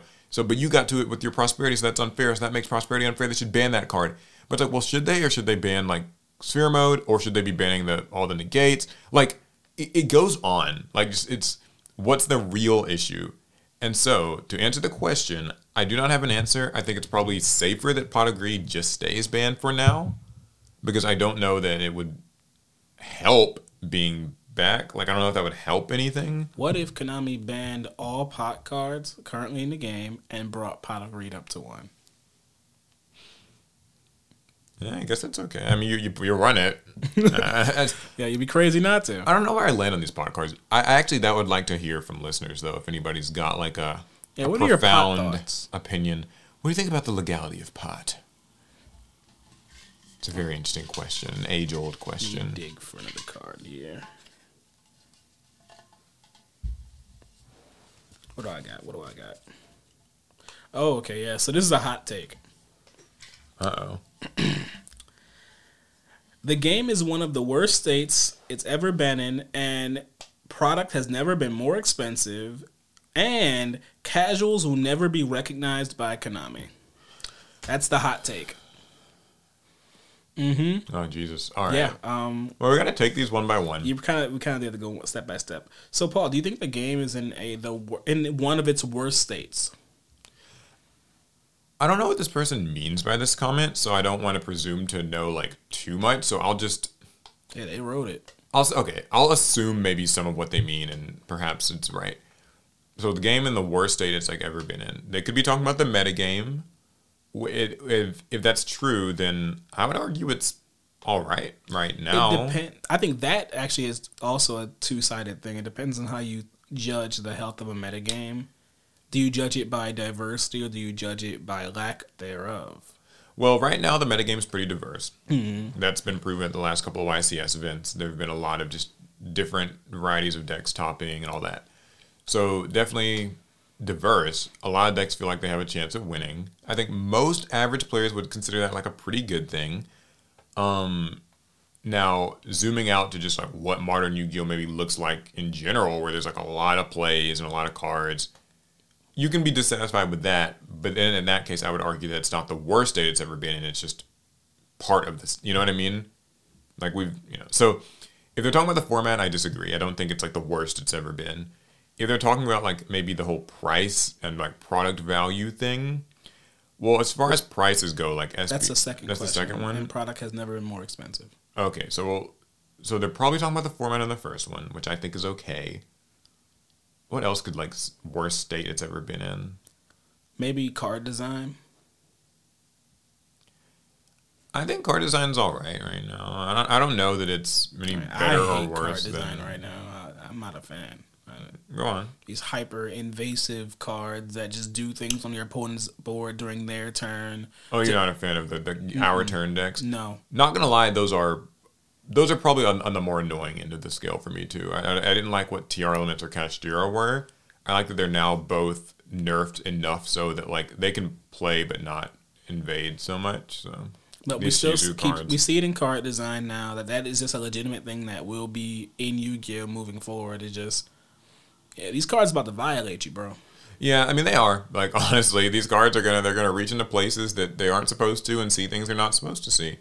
And they'll soon look you'll at be your playing cards deck. out of your opponent's hand. Funny actually, that was the case. And yeah, it's technically possible now. Exchange. No, but I don't know. I don't think it's in some unbearable state. I think what we experienced a lot of power creep in the past year, but right now is not so bad. Like Diabellstar seems, hate to use this word, like healthy. Like it seems like it's fine. Unchained and like Infernoble. Like I think most people see those as like fine. Like it's they're strong but they're fine. Okay, what's the second one? So product has never been more expensive. What do you think? And actually, I had thoughts about this one. I think that's distinctly wrong. I remember looking at old like Teledad like lists and how expensive the cards were during that format, and I don't actually think this is the most expensive Yu-Gi-Oh's ever been. Yeah. I remember when Minerva was a prize card and was playable. She was like good, and she came after like Crush Card Virus, which is actually a prize card. Yeah, and still played in like a current deck. Okay, so as far as the price thing goes, I don't think it's that bad, but I get where it's really two cards. Like it's ultimately SP Little Knight and Triple Tactics Thrust, and they're both $100, and I get that. That is not great. I've given my views on this. I think they are strong. They are strong cards. I feel like Konami would be I think that they should go ahead and like reprint these cards sooner rather than later. Just go ahead and like let people play the cards. But everything else, I mean, thanks to like Rarity Collection and stuff, you can get Prosperity, Thrust, how many Barones y'all want? All this stuff, like easy pickings. I do want a Chaos Angel though. When's that gonna get a reprint? Man, that would be nice. Yeah. That needs a reprint. Come on, Konami. So it's like, but I don't know. I also will say this. I'm not saying that this like validates any of it, but just that it is a relevant truth. There's like basically no year of Yu-Gi-Oh that hasn't had like a $100 card. Yeah. Like whether we're talking, the Dark Arm Dragon Age or like Tour Guide in like 2012 or so, Cosmo Dark Destroyer, that was $100. Like we've, Dragonic Diagram, I remember that being like $80. There've always been like $100. I mean, even like Access Code a year or two ago and stuff like that. Like that's just because of the market. Konami's not telling us to like price them that high. So like, I don't want to say that like, well, it's always been that way, so that makes it fine. Because I disagree. I still think like these cards should be reprinted faster and like it should be easier to get. But I just wouldn't say that it's distinctly bad now compared to, say, some amount of years ago. That's kind of what I was getting at is that the market has always been kind of terrible when it comes to Yu-Gi-Oh. Yeah, it's always been rough. We put ourselves in these positions time and time again. It might feel worse right now because you may not like the current format, and so you also don't like the prices. So it all compounds like an overall worse opinion. But there's actually one more part to this. Okay. Casuals will never be recognized by Konami. I don't understand what they mean by that. Paul? Okay, I have a hunch. What is a casual? Yeah, see, that's where it gets fun. I don't know. Like, I don't know what... And when I hear people say these things, we're like, this person's clearly pretty angry, right? They're not, like, super happy with the state of things. And, like, in a broad sense, I can relate. I've made, like, videos where I'm like, yeah, like, Yu-Gi-Oh's kind of... It's a little rough right now. But I do think it's important to, like, define what you mean when you're, like, kind of making these sorts of complaints. Because, like, Konami has not, like, recognized casuals. But haven't they? No. I mean, there's a lot of, like, anime support stuff that comes out. Like, are we talking about that kind of casual? Yeah, it depends on how you define them. Because you can even look at someone who plays competitive decks, but they only play at locals. Like, they don't try to compete any higher than that. In a sense, they're still casual. Because they're not trying to compete. Yeah, like, I think, like... I mean, I'll just take a few different ideas of what casual could be. If you're talking anime, then this year we've gotten, like, Maze of Memories, gave the support for like BLS, Gate Guardian. We've already gotten announcements of like Ubel stuff coming just in a few months, and like, so that's kind of a thing. I'm right? excited for that. Or even if you want to like kind of stretch it, like the Horus support, right? It's still kind of like that old school era of Yu-Gi-Oh being catered to. I need the amnesty thing to come down some before it can be casual. So there's that. But then also like, as far as casual formats go, Speed Duel got a really good product this year. Yeah. They've been running Time Wizard formats at YCS events.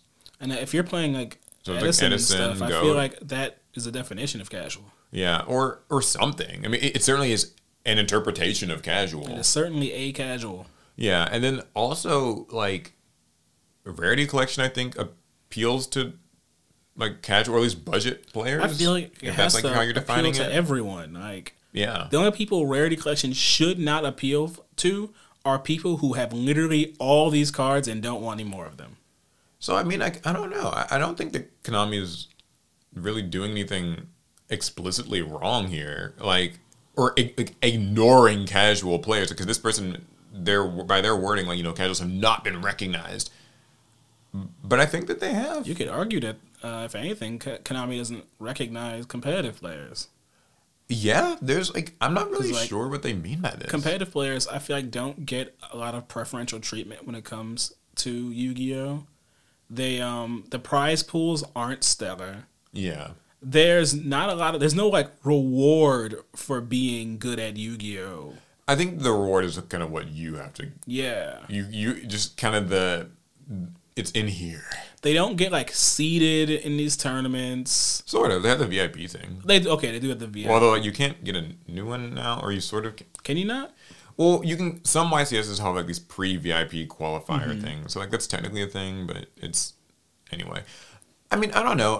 I don't think that. I'm gonna be honest. I think this is one of those comments where it's a person who's so angry with so many things that they kind of aren't able to appreciate the smaller things that, or like just that. It's like you can have a few distinct complaints about something, and they can color your experience so much that you can't see all the good. That's a fact. That is a fact. And that's like, to me, like that's like Yu-Gi-Oh! And I've had times with Yu-Gi-Oh! Like that, where I was so upset with like my like top two favorite decks being like poor, just bad, weak decks, that the entirety of Yu-Gi-Oh! Just looks so much worse to me because my decks suck and these new products suck and these tournaments suck and Konami hates me. yeah, and it's very easy to just kind of turn into like just it's Konami's fault. They hate everyone. They hate everything. They're killing Yu-Gi-Oh! And like it's just not what it should be. My thing with that is, again, I've been there. I think people know I've got a bit of a reputation apparently for being like a Yu-Gi-Oh! Hater. Which I don't And a think I'm a Yu-Gi-Oh! maxi hater. apologist. And a maxi apologist. I think what you have to do is just remember that, like, even if you're not, like, happy with it, it doesn't mean that other people aren't happy with it. And, like, just because you think that something, like, this would be the best course of action for Konami to take, does not mean it is the best course of action for Konami to take. It just means... Because, like, if Konami was to, like, listen to angry comments like this all day, they might end up in, like, a Bandai situation, right? Reversing a ban list, like, in 5 days because people were a little sad that their card got hit. Like... The Yu-Gi-Oh! Community could never handle that. We'd implode. So, and like we all know, like Yu-Gi-Oh! Players, none of us know what's best. We don't. We think we do. We get on here and think like, hey, the game is so much healthier without this card. We don't know. So, All we have are our personal opinions. all right. The final question is favorite alt summoning method. By alt summoning method, what this person means, because I remember reading this comment, like you know how Zodiacs can like overlay on top of like kind of without having two materials or like Rank up. Yeah, rank ups. So yeah, like rank up spells, contact fusions, like those sorts of alternative approaches to like extra deck summons and stuff. Which is your like favorite style of that it's been done? Ritual spell as ritual summons. Taking the spell out of ritual summoning. Oh, so you're talking about what is that archetype called? Starts with a megalith. Things like that, yeah. Yeah, things like megalith. Mostly because I feel that like contact fusing, it makes such a painful mechanic a little bit less. Yeah, ritual's always kind of been the brunt of the the runt, I guess, of the summoning type. So anytime that they can make ritual even just a little better, it's, just I remember when they made like what was it, the Pinsaplume and the other, what were those called? The why do I want to call them Maliseverus? Yeah, they weren't Maliseverus, but Incantation. Yeah, the incantations, I always thought that was like a really cool thing. As for me, I think my favorite's like rank up spells. And I always found rank up spells really cool because they, in terms of like aesthetic and like I guess flavor, it kind of seemed cool to me that like these monsters have ranks, and so like ranking up felt like okay, it goes from rank 3 to rank 5, and I'm thinking of Rank Up Magic Astral Force specifically in this case. I always thought that was cool because I hadn't noticed it at first, but for every like rank 3 or 4 monster, there was usually a rank 5 or 6 that was thematically the same and kind of vaguely implied to be what you're supposed to rank up. You can thank the anime for that. So yeah, like Ghost Trick Alucard could rank up into that the Xyz vampire monster. I don't remember what it was at the time. The name of it. But it goes rank 5. Oh, Braum. Yeah, Braum. And then there was also like Volcasaurus was a rank 5 monster. Mm-hmm. And it ranked up from like Grinosaurus, which was a rank 3. But like Grinosaurus was one of the first Xyz to come out. Yeah. And Volcasaurus came a bit later, and I didn't really see any connection between them. But then when like Astral Force came out, I was like, oh yeah, you can go from like this to this. And there were a lot of different instances of that, and I always thought that was like kind of a cool thing. And it felt balanced because it's not just like, okay, I can just lay it on top like with no effort or trouble. You leave Zeus alone. I know, yeah. It's not Zeus or Typhon or Arise Heart. I didn't include, or I didn't choose rank ups because if in the actual card game, rank ups have had to become like so broken to be played. That's true. Yeah, they always kind of like push these strategies so far. Because I'm thinking of like the 7th one, like they just had to do put every effect in that rank up card to make us play it. Because like, so you want me to take 2 monsters and overlay them, and then you want me to magically just get this rank up spell and then play it. So I need to use 3 cards to make 1.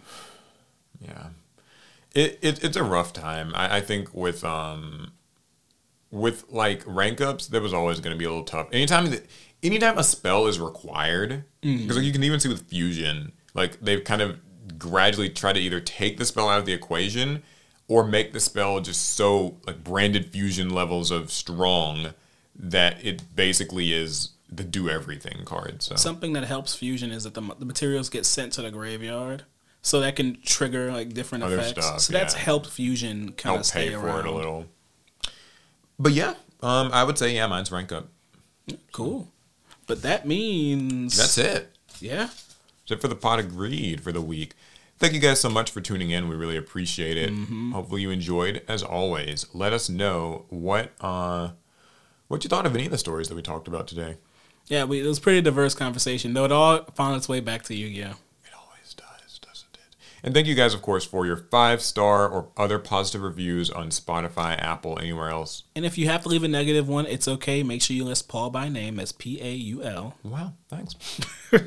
All right, that's going to be it. We'll see you guys next week. Pass turn.